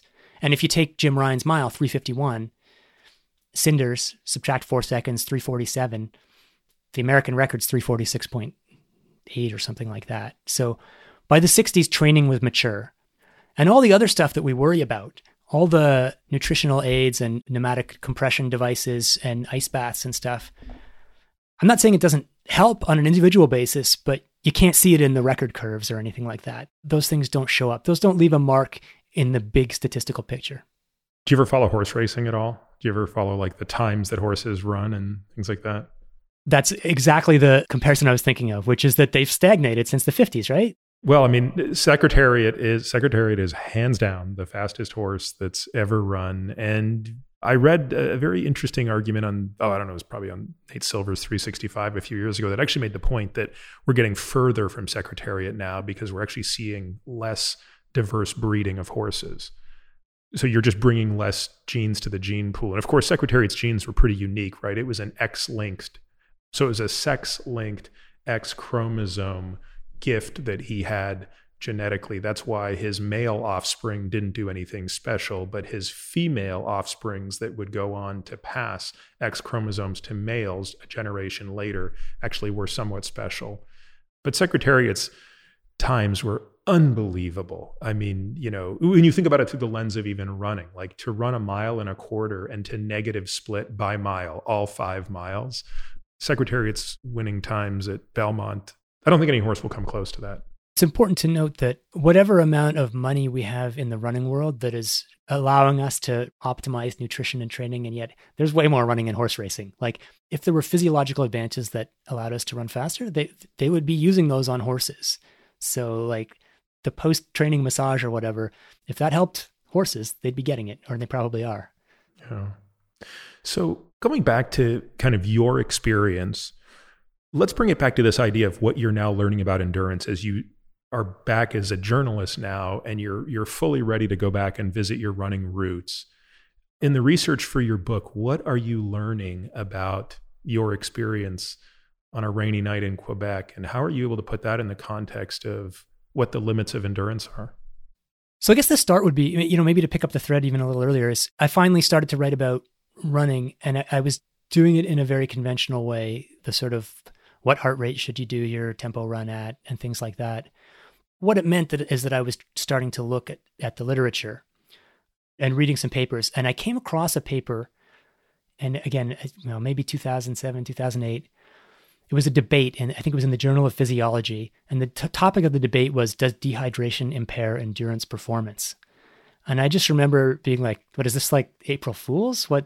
Of course, dehydration impairs endurance performance. And it was a pro and con, and the con was Tim Noakes arguing. It was a very notable contrarian scientist, let's say, from the University of Cape Town. And he was arguing that, no, we have not shown that dehydration itself impairs performance. Thirst impairs performance if you're thirsty. But if you drink enough that you're not thirsty, and even if you're dehydrated, even if you've lost a bunch of weight, that doesn't impair performance. And he went through all the literature, all the famous studies that show dehydration impairs performance going back to the Second World War. And you look and it's like, well, they were all thirsty. They were all like stuck in a sauna and not allowed to drink. So we don't, anyway, all of which is to say, all of a sudden I was like, oh, wait, one of the things that I thought was beyond debate is debatable. And so I started reading a little more and following this thread. And I discovered that Tim Noakes had proposed this idea called the central governor model, which was, in a nutshell, it's that when you run as hard as you can, or exercise in other forms as hard as you can, the reason you stop or the reason you slow down or the reason you aren't able to go faster is not because your legs aren't capable of going faster. It's because your brain is protecting you. It's sort of putting on the brakes before you push so hard that your heart runs out of oxygen or whatever the case may be. And this was highly controversial. It was a fringe theory at the time, but that's when I started to make the connection to like my race in Quebec, my 1500 breakthrough, and the whole career of like, why do I have a good race one week and a bad race the next week, even when physically there's nothing different? Like, why does it feel like sometimes I'm able to dig deeper? If it's just multiply your VO2 max by your running economy, divide by your lactate threshold or whatever, there shouldn't be any change. These things don't change from week to week. And so that got me interested in the role of the brain. Now, let me just jump ahead and say the central governor model, people don't really talk about that anymore. It was a model that emphasized the importance of the brain in understanding the limits of endurance, which has then led to a whole bunch of further research, which is what captivated me. Because it's like nobody needed another article on VO2 max is oxygen or whatever. Although I shouldn't say that because I've written a few articles about VO2 max. But what struck me as interesting, and what even by 2009 I was like, this should be a book about this that tries to explain this to all the people like me who I know are interested in this stuff, but don't realize that there's this debate going on in the literature about how do we bring the brain in, not just in a sense of like, you have to really want it, to try really hard, but to understand how the brain is influencing or controlling or playing a part in determining the limits of endurance. Where do you think this fits into health? I mean, this is clearly an important topic when we're talking about sports, right? When we're talking about endurance sports, like, running and cycling and swimming, the purpose of the sport is to be fast, is to have endurance and speed at that right combination. Many of the people listening to this podcast are no longer competing. You're still competing, but most people aren't. I don't compete at anything anymore. But I hate the term, but quote unquote cardio exercise or endurance-based exercise, we would still agree is still an important pillar of health. So how do you think about that? And more importantly, how do you think about what you've studied applying to health? And one of the things I want to talk about, because it's so interesting, of course, is at some point, does exercise become counterproductive? And maybe even what are the benefits specifically? For example, energetics, efficiency with metabolism, and how that can fight disease. So in any way you want to start that discussion, like how do you start to think about it, both scientifically and even personally? Yeah, so that's a big bite to chew on. You've mapped out the next 3 hours of our conversation. But one thing I would say is, look, I don't want to oversell it and say you must understand your absolute limits in order to be healthy. But if we think about the barriers to exercise, the barriers to being physically active, I think for a lot of people, if you interpret the distress signals you feel when you start exercising as signs that your body is reaching its limit, that's a very distressing thing. If you're like, I'm going to start an exercise program, I'm going to start brisk walking, I'm going to start running, and you feel you're panting, you're out of breath, your legs are burning, you're like, I'm going to die, and you stop.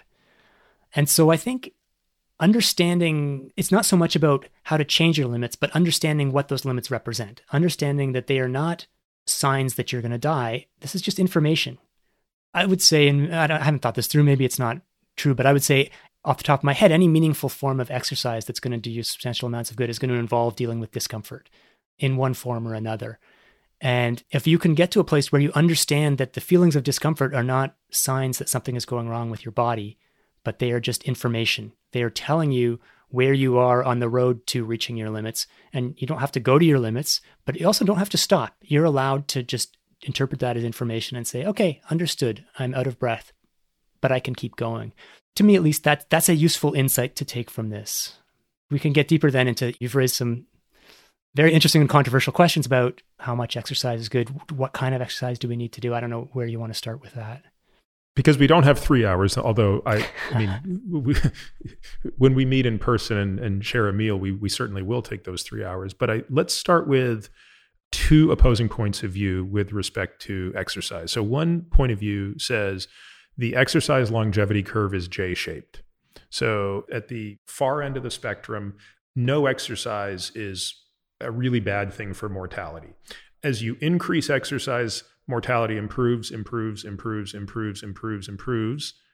then it kind of gets to your best all-cause mortality. And if you continue to increase exercising beyond a certain volume, this is generally discussed in volume of exercise, you actually see a little uptick in mortality, suggesting that once you go beyond a certain point, again, I want to stress this is in volume of exercise, you don't get any more benefit and you may actually have more harm. And a lot of times this is harm that comes in the form of cardiac dysrhythmia, could be even atherosclerosis through endothelial damage, fibrosis, things like that. There's another body of literature that says, no, it's more or less a monotonically improving curve. And again, we all agree that at one end of the spectrum, having really poor cardiovascular fitness, again, we could measure this in VO2 max or something like that. As that improves and you get fitter and fitter and fitter and fitter, all-cause mortality goes lower and lower and lower, and there is no J to that curve. How do you think about reconciling those? And I want to point out at the outset, this is a discussion that only really impacts like 1% of the population, because 99% of the population are on the side of the curve where they could always benefit from exercising more. But, you, for example, might be one of those people who's in the 1% where, I don't know, what's your weekly mileage right now? Fortunately, it's only probably about 20 miles. So even James O'Keefe would give me a pass, I think. Yeah. So walk me through how you think about that, because I have to be honest with you. I've seen examples of those athletes who go a little bit too far, who probably have a genetic susceptibility to dysrhythmia, and then they go on and get these dysrhythmias. But at the same time, they're few and far in between. So I'm still a bit on the fence about this one. Again, just purely from an intellectual standpoint, I don't think it applies to me anymore. It probably did at some point. It's a good question, and it's an important one. And there's a few things I want to say. First, I'm a runner, right? So take what I say, understand where I'm coming from. I'm also a human. Like, I don't want to die. So I try to look at this data as dispassionately as possible. But obviously, my knee-jerk reaction is like, Let's find holes in this data that suggest running is bad. So get that on the table. Second, there's no doubt that there's a reverse J curve. If you try to run 20 hours a day, it's not going to be good for you. Nothing is good for you if you push it far enough. So the real question is, where does the uptick happen? Third thing I want to say is the data on this showing that, you do a little bit, you get some benefits, and the more you do, it gets worse and worse. One really interesting thing that came out of that, and there were a few studies about 8 years ago that showed that, is that actually the dose you need to get most of the health benefits is very small. And I do think that's an important message. You do not need to train or run marathons in order to be optimally healthy, at least to within the 90% or whatever. You're going to get most of what you get from a very modest amount of exercise. And so that's a great message. Can you quantify that, by the way, in terms of running? Let's put some numbers to that. If you're talking about a person who maybe was active in high school and college, but they're 10 or 20 years out of that, they've been caught up in the challenges of starting their career, starting their family, et cetera. They wake up, they're 40 years old, and their waist is 5 inches bigger. They've got metabolic syndrome. They're not in dire straits. It's not like they're going to die in the next 10 years, but they've got the message which says, hey, the one thing that is really missing is your exercise. What would you say if they came to you and said, Alex, just tell me the minimum effective dose. I don't want to run any weekend races. I like running. I used to love it, or rowing, or whatever their activity is. How many hours or how many miles do I need to do a week to just get 80% of the benefits with 20% of the efforts? The Cooper Clinic study, which was like 50,000 people or so that came out 4 or 5 years ago, their number was 5 to 10 minutes a day. I don't fully believe that, but that was their number. So you're talking like an hour a week. And that's just going out for a run. Personally, maybe we can get into this.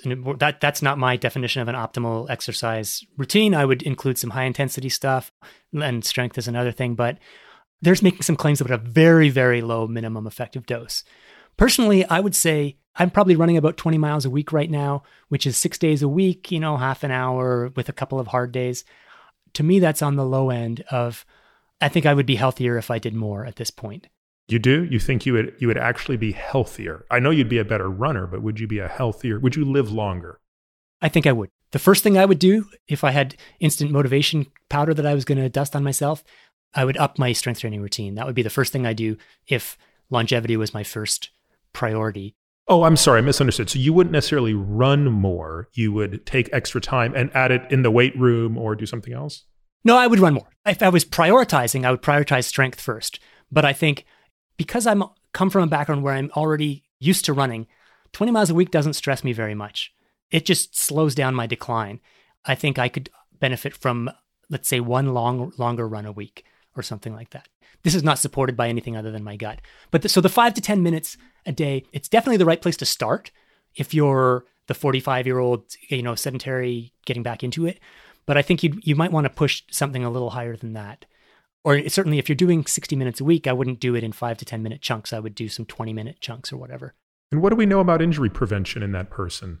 That probably they're going to get injured because they're going to find that no matter how metabolically unfit they are, they're probably going to find that they gain metabolic fitness more quickly than they gain tendon stiffness and muscle strength and things like that. So in a sense, that's even more reason to sort of take that guideline seriously.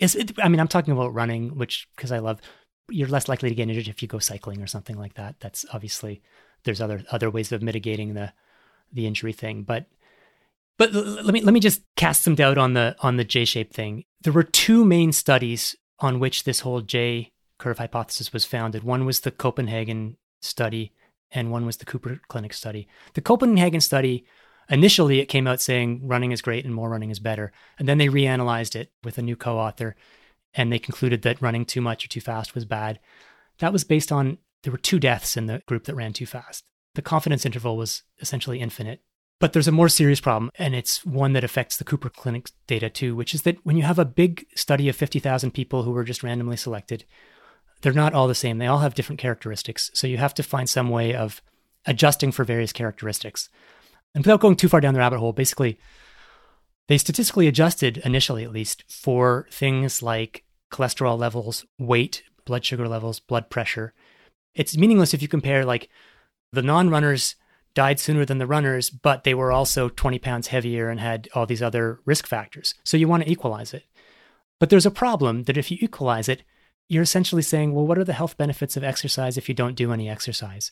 Because the health benefits of exercise are precisely in helping you regulate things like blood pressure and blood sugar and, controversially, but I would say weight also. So to me, that was statistical misconduct.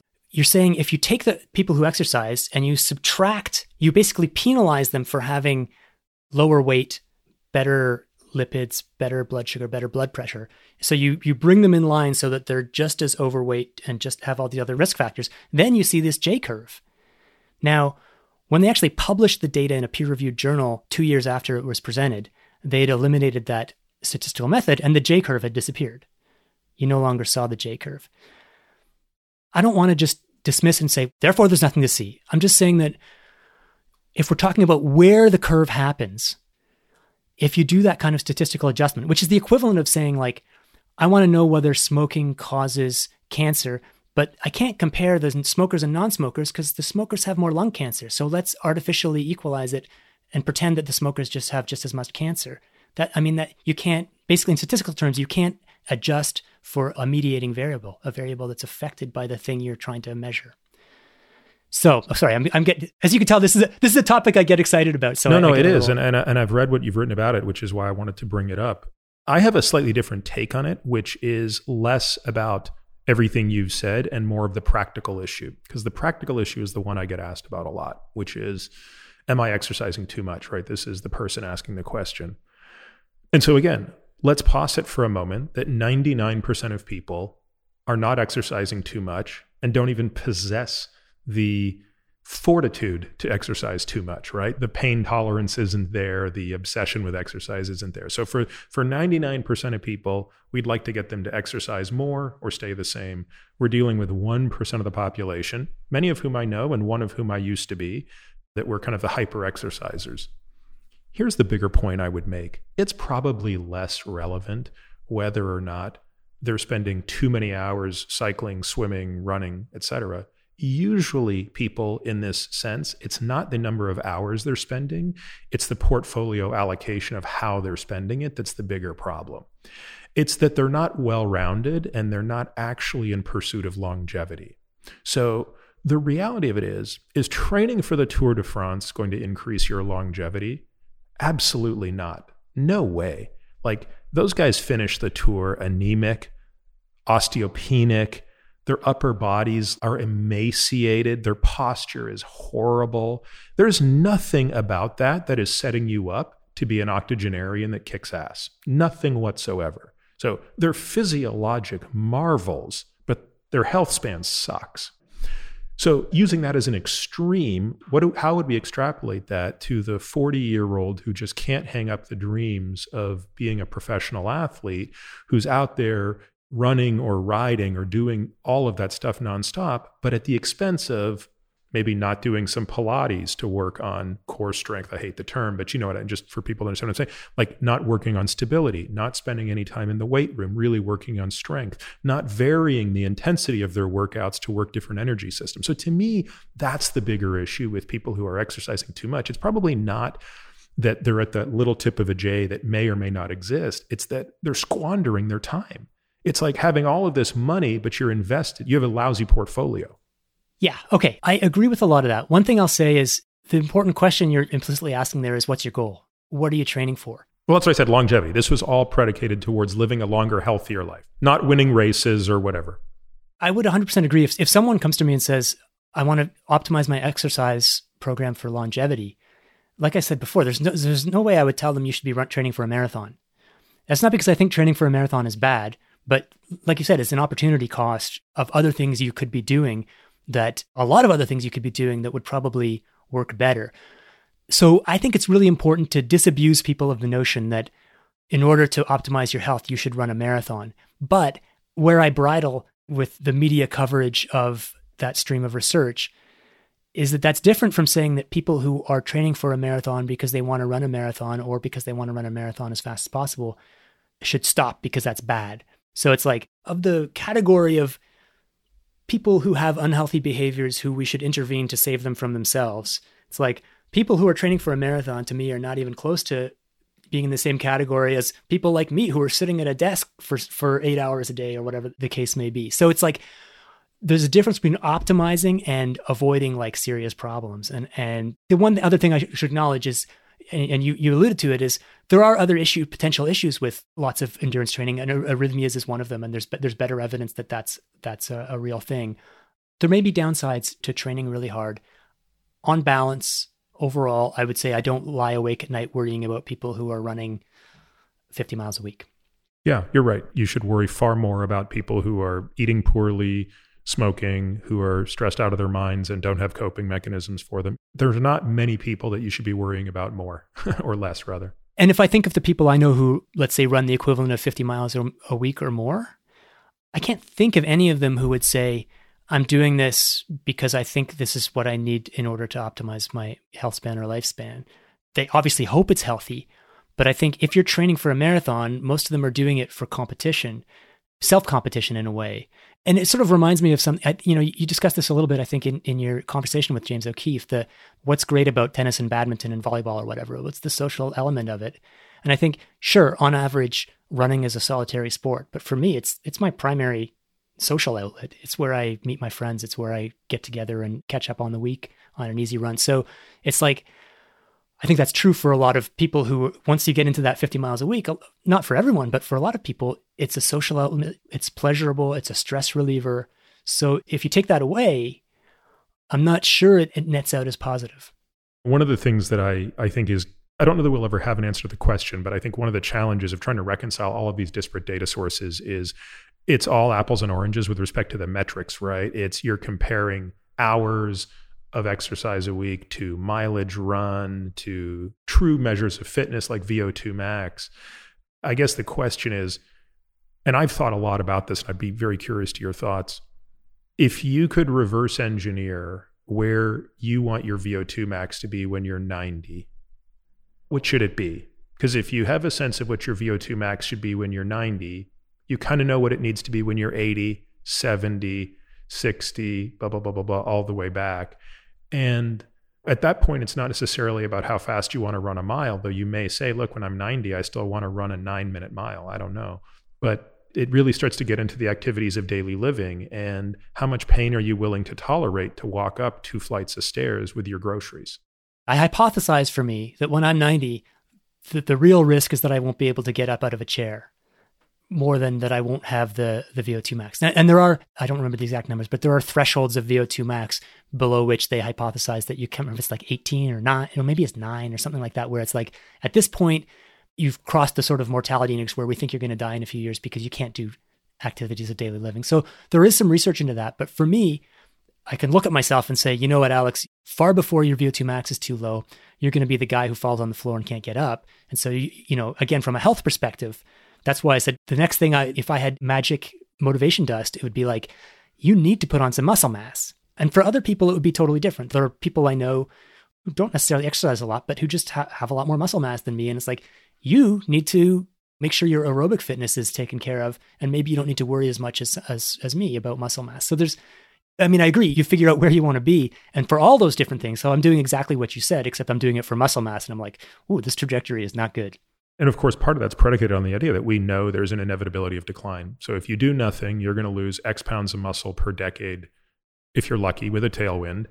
If you train really hard, you might be able to reduce it to this amount of loss.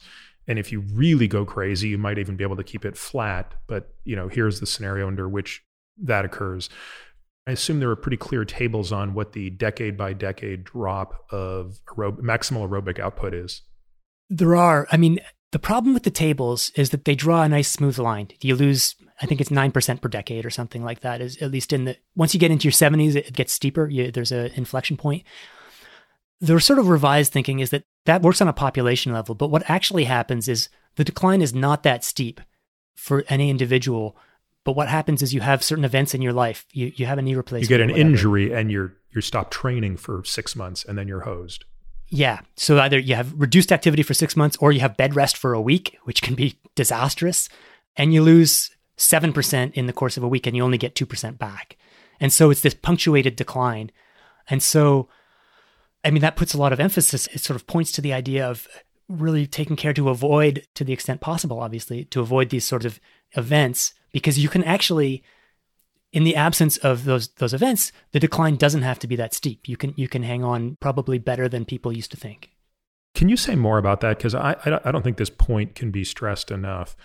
Realistically, how much aerobic capacity, maximal aerobic capacity, can a person lose with a couple of weeks of inactivity?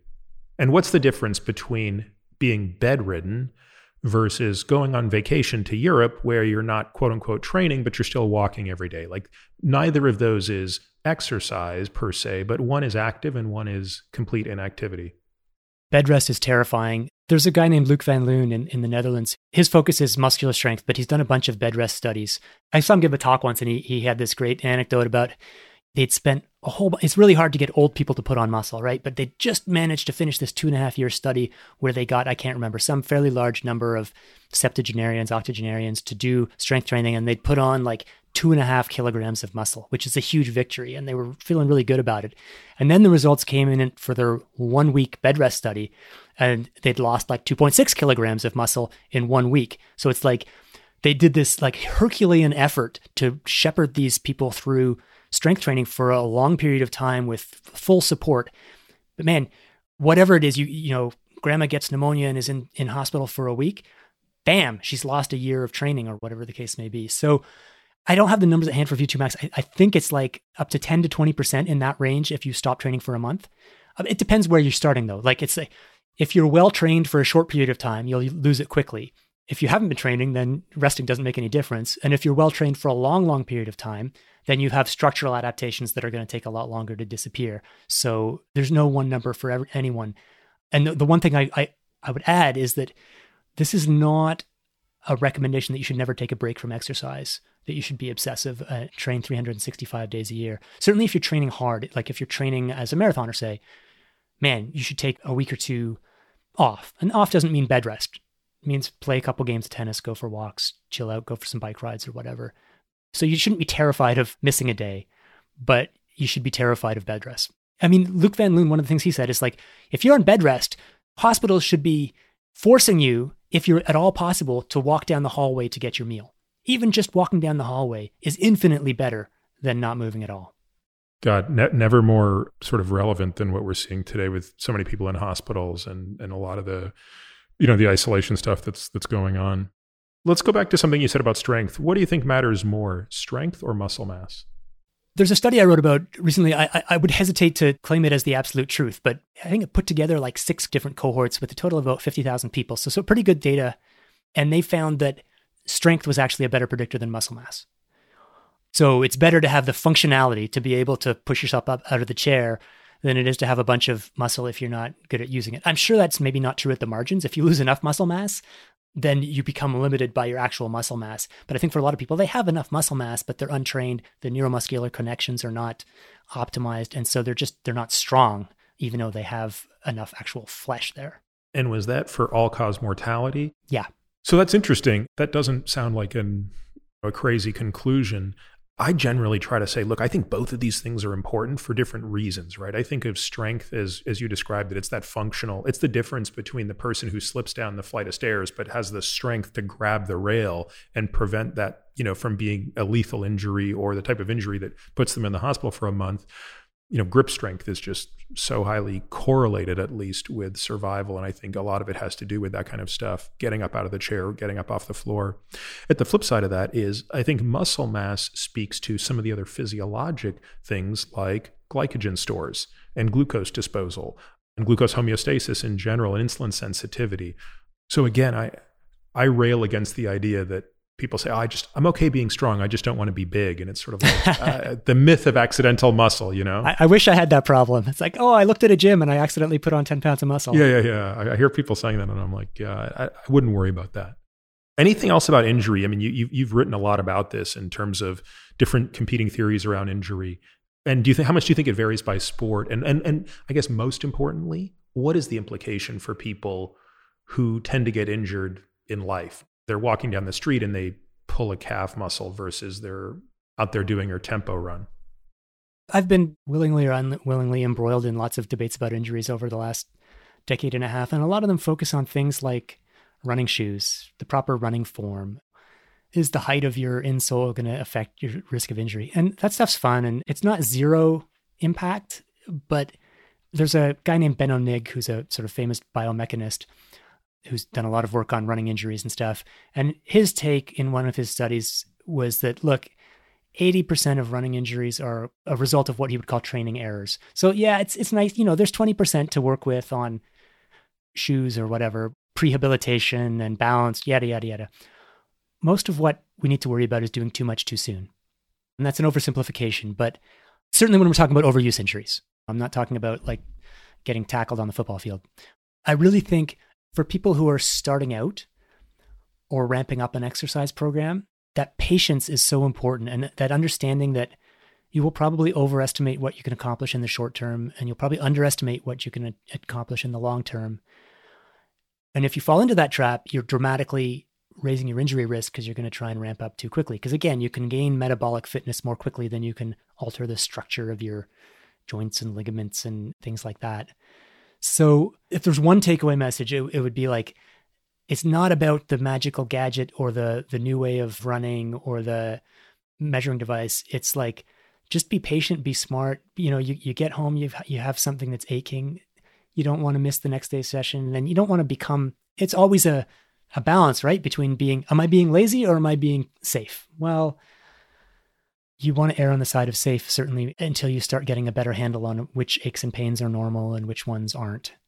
We can get into things like balance training or training load monitoring, acute versus chronic. Yeah, let's talk about acute versus chronic load training. I mean, I used to have a program called Training Peaks that would track this for me. So it saw every single day how many miles I rode. And it actually did it more by kilojoules than miles. So it was total energy expenditure. But if you were giving someone some guidance, some rules of thumb, if they were becoming active, and we don't have to get into the formulas, but just using the principles of acute versus chronic load balance, how would you help them think through everything you just said with these metrics? The rule of thumb that they used to teach runners is the 10% rule. Never increase your mileage more than 10%. And it's a rule that makes no sense at the margin. So like if you start by running 1 mile, then you're never going to get above 5 miles in your lifetime or whatever. But basically the idea is trying to avoid the too much too soon problem. Now, this idea of an acute to chronic workload ratio is a sort of more sophisticated version of that. And the idea is, how much are you doing now versus how much is your body used to? And the way that the academic papers do it is, what's your weekly load, whether you do it in joules or miles or minutes, and what's your average weekly load over the last 4 weeks? And this is, when they started publishing this, I was like, hey, I designed my own training log back in the 90s and printed it out. The two things I had at the bottom was kilometers that week and 4-week average kilometers. Why did you settle on 4 weeks, by the way, as opposed to 3 weeks or 5 weeks? How did you arrive at that? Do you remember? Yeah, there was no deep thinking involved. It was basically a week versus a month. And, you can argue it that, you need a decent amount of time, because otherwise you have 1 week where you miss a couple of days due to injury, and then all of a sudden your 4-week average is totally skewed, or if it's a 3-week or something. And 5 weeks, 6 weeks, at a certain point, you're moving so far back that your body no longer cares what you were capable of doing 8 weeks ago, or at least not as much. So 4 weeks is it's kind of if you've done something for 4 weeks in a row and you're feeling okay, then you kind of assume that, your body's able to handle that load. So then this allows you, it's just a quick way of seeing if there's any deviations. It's like, this week I did 50% more than my 4-week average. That's a bad sign. It doesn't mean you're going to get injured. There's all sorts of contextual things you have to consider in it. But having that as one input into your larger matrix of all the things that you're considering, like, do I feel any aches and pains? What's my absolute load? Not just the ratio, but is this more than I've ever done before? You consider all those things. And I think that acute to chronic ratio, or just to put it more simply, keeping track of how hard you're going now versus how hard you've been going in the previous month, or how much you've been doing, let's say, is useful. Now, I should add that there's controversy in the literature. There's a bunch of people who say that the supposed predictive value of acute to chronic workload ratio is a statistical artifact. It may be, it may not be. I'm not too worried about that. To me, this is not about statistical predictive power. It's just about keeping an eye on trends and knowing if you're way out of whack with what you've been doing before. And as a general rule, let's say if you're 20% higher, that's a time to start making sure you know what you're doing. Yeah, and backing it off maybe that next week. Yeah, unless you have some compelling reason to think that you can handle that. If you're exceeding 20%, then yeah, be cautious and ideally back off. So you alluded to it earlier, but let's talk a little bit about high intensity interval training. It's getting a lot of attention today, obviously. Most people are familiar with what a Tabata is, though Tabata himself is not the guy that actually designed the protocol, but everybody still refers to it by his name. Where do you think this fits into the hierarchy of, again, not a specific athlete who's training to run the mile or the marathon, but a person who's trying to be healthy? How much of a shortcut efficiency gain is it? Again, let's use the Tabata interval as an example where you're going all out for 20 seconds, resting for 10 and repeating it 8 times. And by the way, wouldn't we argue from your research in Endure that you can't technically go all out for 20 seconds? I've started, when I do all out intervals, I now limit them to 10 seconds because I actually started paying attention and realizing I was subconsciously pacing myself at 20-second all outs. But anyway, that's I don't know what you think about that idea. But I remember reading in your book, wasn't it the case that we technically can't go all out for 20 seconds? It certainly doesn't seem that way. And, like Usain Bolt or world-class sprinters don't go as fast. I mean, it's complicated by the curve. They don't set world records en route to 200 meters. They're pacing themselves even for 20 seconds. I just have to tell one quick story about Tabata. I was at a conference at the poster session where the researchers are in front of their posters talking about it. And it was a research from the McMaster group, which has popularized high intensity interval training. And one of the postdocs was there explaining his high intensity interval training research. And someone came up and asked him a question and handed him his business card at the time. And I noticed the postdoc, he looked down, as he was answering the question, he glanced down at the business card and his eyebrows just went like halfway up his forehead. And I peeked over and it was like, oh, that's Tabata. That's cool. I didn't realize this was a real person. So he was there, asking questions about intervals. Anyway, where do I think intervals fit? I think they're super important. When circa 2008, when high intensity intervals started to be a big buzzword, I was like, how is this a buzzword? That's how runners train. Like one of the studies out of the McMaster group was like, let's do 10 times a minute. It's like, that's the Roger Bannister. That's how he broke the 4-minute mile in 1954. What's new about this? But it was new to a lot of people. A lot of people were like, I need to go 45 minutes. I need to go an hour. I need to do this. I need to do that. I guess what I was really getting is the compression of that, right? It's I don't know if you saw this. Well, I'll let you finish this, but then I'll bring it to where I'm going, which is what are the limits of how much you can shrink that? How low can we go? Yeah. Yeah. How low can you go? But keep going with it. Yeah. I'll just say that as 2 general points. One is that as a runner, one thing I know is that you will never, ever run fast relative to your abilities if you don't do interval training. The second thing I would say is you probably won't run as fast as you could if you only do interval training.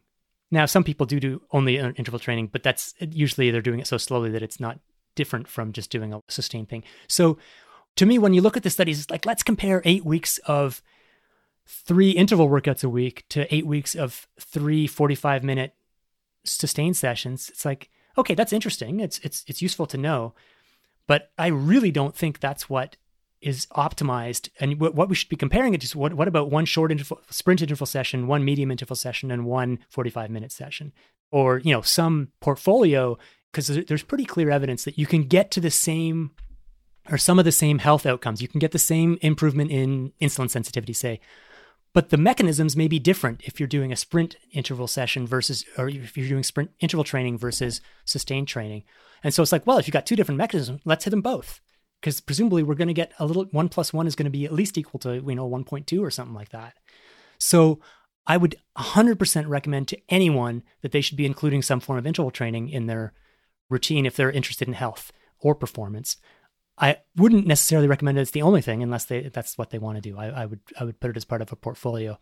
And as far as the sprint stuff goes, we can talk about this, but it's like, it has been funny to watch it's not like one-upmanship, it's one-downmanship. How short can we make this? Like, okay, I thought about interval training for a millisecond last night. Look, I got fitter. It's amazing. Well, that's only a slight exaggeration from a study that came out recently from here in UT Austin. Ed Coyle, who is a physiologist, and published a study looking at 4 seconds all out, 56 seconds of rest. So it's every minute on the minute, but only 4 seconds all out. And this was done, I believe, for 15 minutes. And then they progressed to basically 4 seconds all out, twice a minute. So you go 4 seconds all out, 26 seconds of rest, repeat, for 20 minutes, something to that effect. Here's my take on these things. It comes down to a concept you raised earlier, which is there's an opportunity cost to them. They're usually comparing that to doing nothing. And is that better than sitting on the couch? Yes.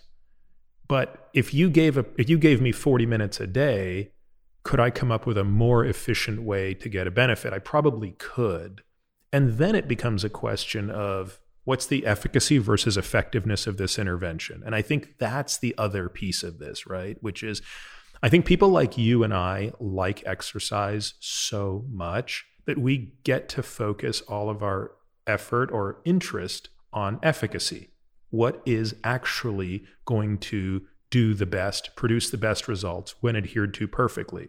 But I accept the fact that many people don't enjoy exercise, and therefore the real world applicability of a problem becomes its effectiveness. It's not what can be done in a laboratory for 6 weeks when you're a paid subject. It's what are you going to be willing to do on your own when you have to rely on your own sprinkling of motivation dust day in and day out. And so I guess on some level, that's where I've become a little bit more accepting of the fact that, hey, if people are willing to do shorter interval workouts, provided they don't get injured, that's always the fear I have when people jump right into these high intensity interval workouts without any of the foundational strength that goes into it. If the alternative is doing nothing, well, then it's better.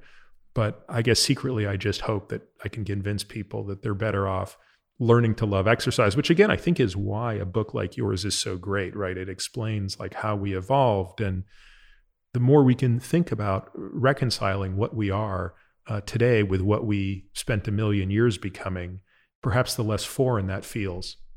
So I think you've put your finger on exactly the issue, which is it's not about what does better in this lab context. It's what will people do? And I'm a little bit skeptical that 4 seconds at the intensity that you have to do those intervals is more acceptable to the average person than, let's say, 1 minute. So going back to a little history on the HIIT stuff, the first HIIT protocol was Wingate test, which is like 30 seconds all out. And anyone who's done a Wingate test, if you do it in the lab, they're screaming at you. It's like, we're going to shoot your mother if you don't go as hard as you can. And you get people puke after Wingate tests. So the original protocol was 4 Wingate tests with 7 minutes rest, because that's how hard they are. It's like what we were saying earlier about how hard an 800-meter race, a 2-minute race can be compared to like a marathon. You can really suffer in those 30 seconds. And so when they're like, well, okay, it works in the lab, but in real life, what are people going to do? Their answer initially wasn't like, we should make it shorter. It was, well, the intensity that people can actually get to in real life, that's where the 60-second on, 60-second off protocol came from. Because it's like, it's easier for people to accept 60 seconds pretty hard than it is to expect them to imagine the, homicidal drill sergeant behind them yelling at them to get all of it out of themselves in 30 seconds. Now you're going down to, let's say there's been 20 seconds, there's been 10 seconds, there's been 4 seconds. It's hard. It takes a lot of motivation. You have to be 100% on to get the most out of this 4 second or 10 second or whatever interval. So there's a lot of debate, understandably, about like, okay, well, which is it that people will do? Would they rather do 20 minutes at medium or 40 minutes easy or 4 seconds hard? I think there's a lot of debate because there's a lot of different people. People like different things. And some people love that power thing, and that's great. And again, like you said, I don't think it's as good as doing a mixed portfolio of things, but I think it's pretty good. And if they'll do it, that's great. But I think the assumption of this race to the bottom of how short can you make the interval is that people like it more. I'm not sure that's true for everyone. I love your comment about, I thought about high intensity intervals for a second last night. I will say this. One of the things that I think is a big challenge here is most people aren't clear on the why. They just want to do the what. This is sort of going back to my pet peeve of people confusing strategy for tactics. I think if people don't understand the benefits of the different types of exercises and why you're doing them, actually reverse engineering what the purpose is. So you're thinking about the 90-year-old version of you in a chair, he needs to get up. Well, that gives you the motivation to do strength training. And if you didn't have the aerobic conditioning, you'd start to think, well, once I get up out of said chair, what do I want to do? Oh, I might actually want to go and walk around the block with my grandchild. Oh, well, what would that involve? Well, at my house, there's a hill, and that hill goes from here to there. And what if I want to stick them in a wagon and pull them? Like, that's actually going to require aerobic capacity. And that hill is pretty short, so it's actually going to be pretty intense. Like, it actually requires a near maximal effort for me. And so I just think that the more people can tether what it is they are doing this for to something real, it becomes a little easier to do these abstract workouts. Because otherwise, like, what are we doing, right? Like, once you stop competing in something, which is, a fraction of the percent of the population, all this exercise stuff becomes abstract. And frankly, the practice of medicine doesn't do a great job communicating the why, right? I mean, most people know they should exercise, but I don't think they've really had a great explanation as to, for example, fighting cancer when you're fit is probably a lot easier than fighting cancer when you're not fit, simply based on the energetics of your immune system. Most people don't know that, and therefore it's a bit abstract why they should be exercising so much. Yeah, I mean, you could say the definition of insanity is telling people that exercise is good for them yet again, and hoping that on its own is going to convince people to exercise. It's clear that doesn't work. So I think what you say is right. You need to make it visceral and to relate it to things that people care about. And so that people care about different things. So you have to understand what each person cares about and then find out what the right exercise for them is that's going to connect for them.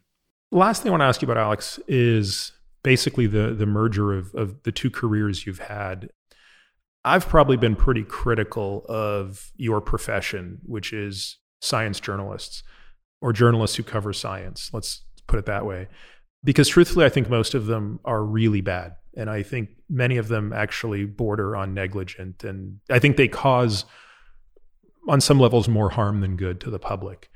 Obviously, I don't put you in that category. And there are many people I don't put in that category who I think are excellent at science journalism, but they're really in the minority. So most of the sensationalized headlines, and frankly, even the news stories that just don't have the detail that I think should at least be covered in a news story, given the understanding that very few people are going to go back to the primary source and read it, places an enormous responsibility on scientific journalism. Do you think there's a systematic way to make this process better? Oh, that's a heavy question.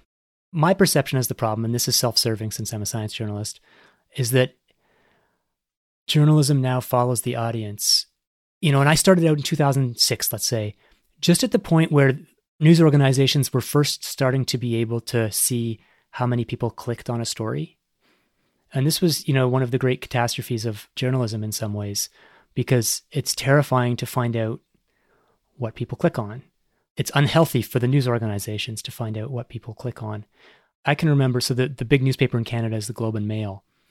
And early on, as newspapers went online, people realized it's kind of nice to have what are the top 10 most clicked on stories. So then you can go and I remember when the Globe, as far as I remember, I don't know the exact timeline, but shortly after they introduced this feature, I was like, how is it that the top 10 stories on the Globe and Mail website, like 3 of them are about Britney Spears?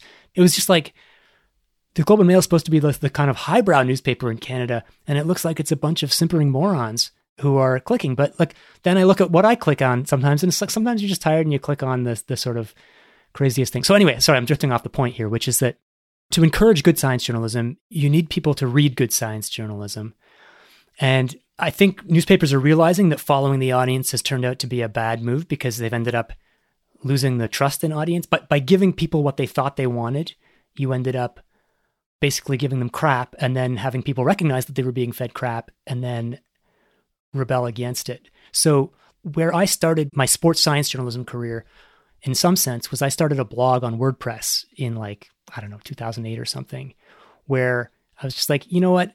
I can't write this in a newspaper article, but on this blog, I know there are people who are interested in the details of what the study says. I'm going to have the key figure from the study, and I'm going to say how many subjects there were and what their characteristics were and what the intervention was. That's the blog that it got taken on to Runner's World in 2012 and then moved over to Outside in 2017. It turned out there was an audience for that, which is encouraging. So I guess I'm not answering your question at all, which is how do you fix it? But news organizations aren't going to insist on scientifically qualified journalists unless there's repercussions or feedback when there's bad journalism. And I think the initial signals were the opposite. They were actually getting feedback that the less complicated it was and the more sensational it was, the more feedback they got. To try and actually give one concrete answer to your question is that the move away from advertising and towards subscription-based models, I think, has helped and hopefully will continue to help move away from like just let's do what's most sensational to let's give people a filling meal that they're not going to be hungry 10 minutes later. So maybe that trend is a good one in some ways. And look, I don't know that I expected you to have an answer because this is a question I've thought about for a decade, actually. Probably around 2011 is when I started really becoming frustrated with journalism and science, which is not to say that's when it started. I think that's just when I began to notice it enough and realize that the signal to noise ratio had fallen to zero. And if you ask my friends, there's no better way to drive me nuts than just to forward me a headline and without even a question, like as though somehow I'm supposed to read this idiotic headline and know what your question is of me. But look, I still get 3 of those a day. So anyway, Alex, this has been awesome. Like I said, I've wanted to sit down with you for a couple of years since I read Endure, and I can't recommend it highly enough. I find it riveting. I think you're a great writer and a great storyteller, and that's to me, I think one of the gems of reading a book like that is you're reading about science, but you're also reading it in the context of amazing stories, personal stories of other individuals. So thank you very much for that contribution and all of your amazing stuff on Outside, which I can't get over how prolific you are. And it's gem after gem. Thanks, Peter. It's been a real privilege to have a chance to talk to you. And I've appreciated your work over the years. And I'm glad we had a chance to talk. And I'm just sorry my answers were so rambling. Not at all. Thanks, Alex. Okay, thanks, Peter. Thank you for listening to this week's episode of The Drive. If you're interested in diving deeper into any topics we discuss, we've created a membership program that allows us to bring you more in-depth, exclusive content without relying on paid ads. It's our goal to ensure members get back much more than the price of the subscription. Now, to that end, membership benefits include a bunch of things. 1, totally kick-ass comprehensive podcast show notes that detail every topic, paper, person, thing we discuss on each episode. The word on the street is nobody's show notes rival these. Monthly AMA episodes or Ask Me Anything episodes, hearing these episodes completely. Access to our private podcast feed that allows you to hear everything without having to listen to spiels like this. The Qualies, which are a super short podcast that we release every Tuesday through Friday, highlighting the best questions, topics, and tactics discussed on previous episodes of The Drive. This is a great way to catch up on previous episodes without having to go back and necessarily listen to every one. Steep discounts on products that I believe in, but for which I'm not getting paid to endorse. And a whole bunch of other benefits that we continue to trickle in as time goes on. If you want to learn more and access these member-only benefits, you can head over to peterattiamd.com/subscribe. You can find me on Twitter, Instagram, and Facebook, all with the ID Peter Attia MD. You can also leave us a review on Apple Podcasts or whatever podcast player you listen on.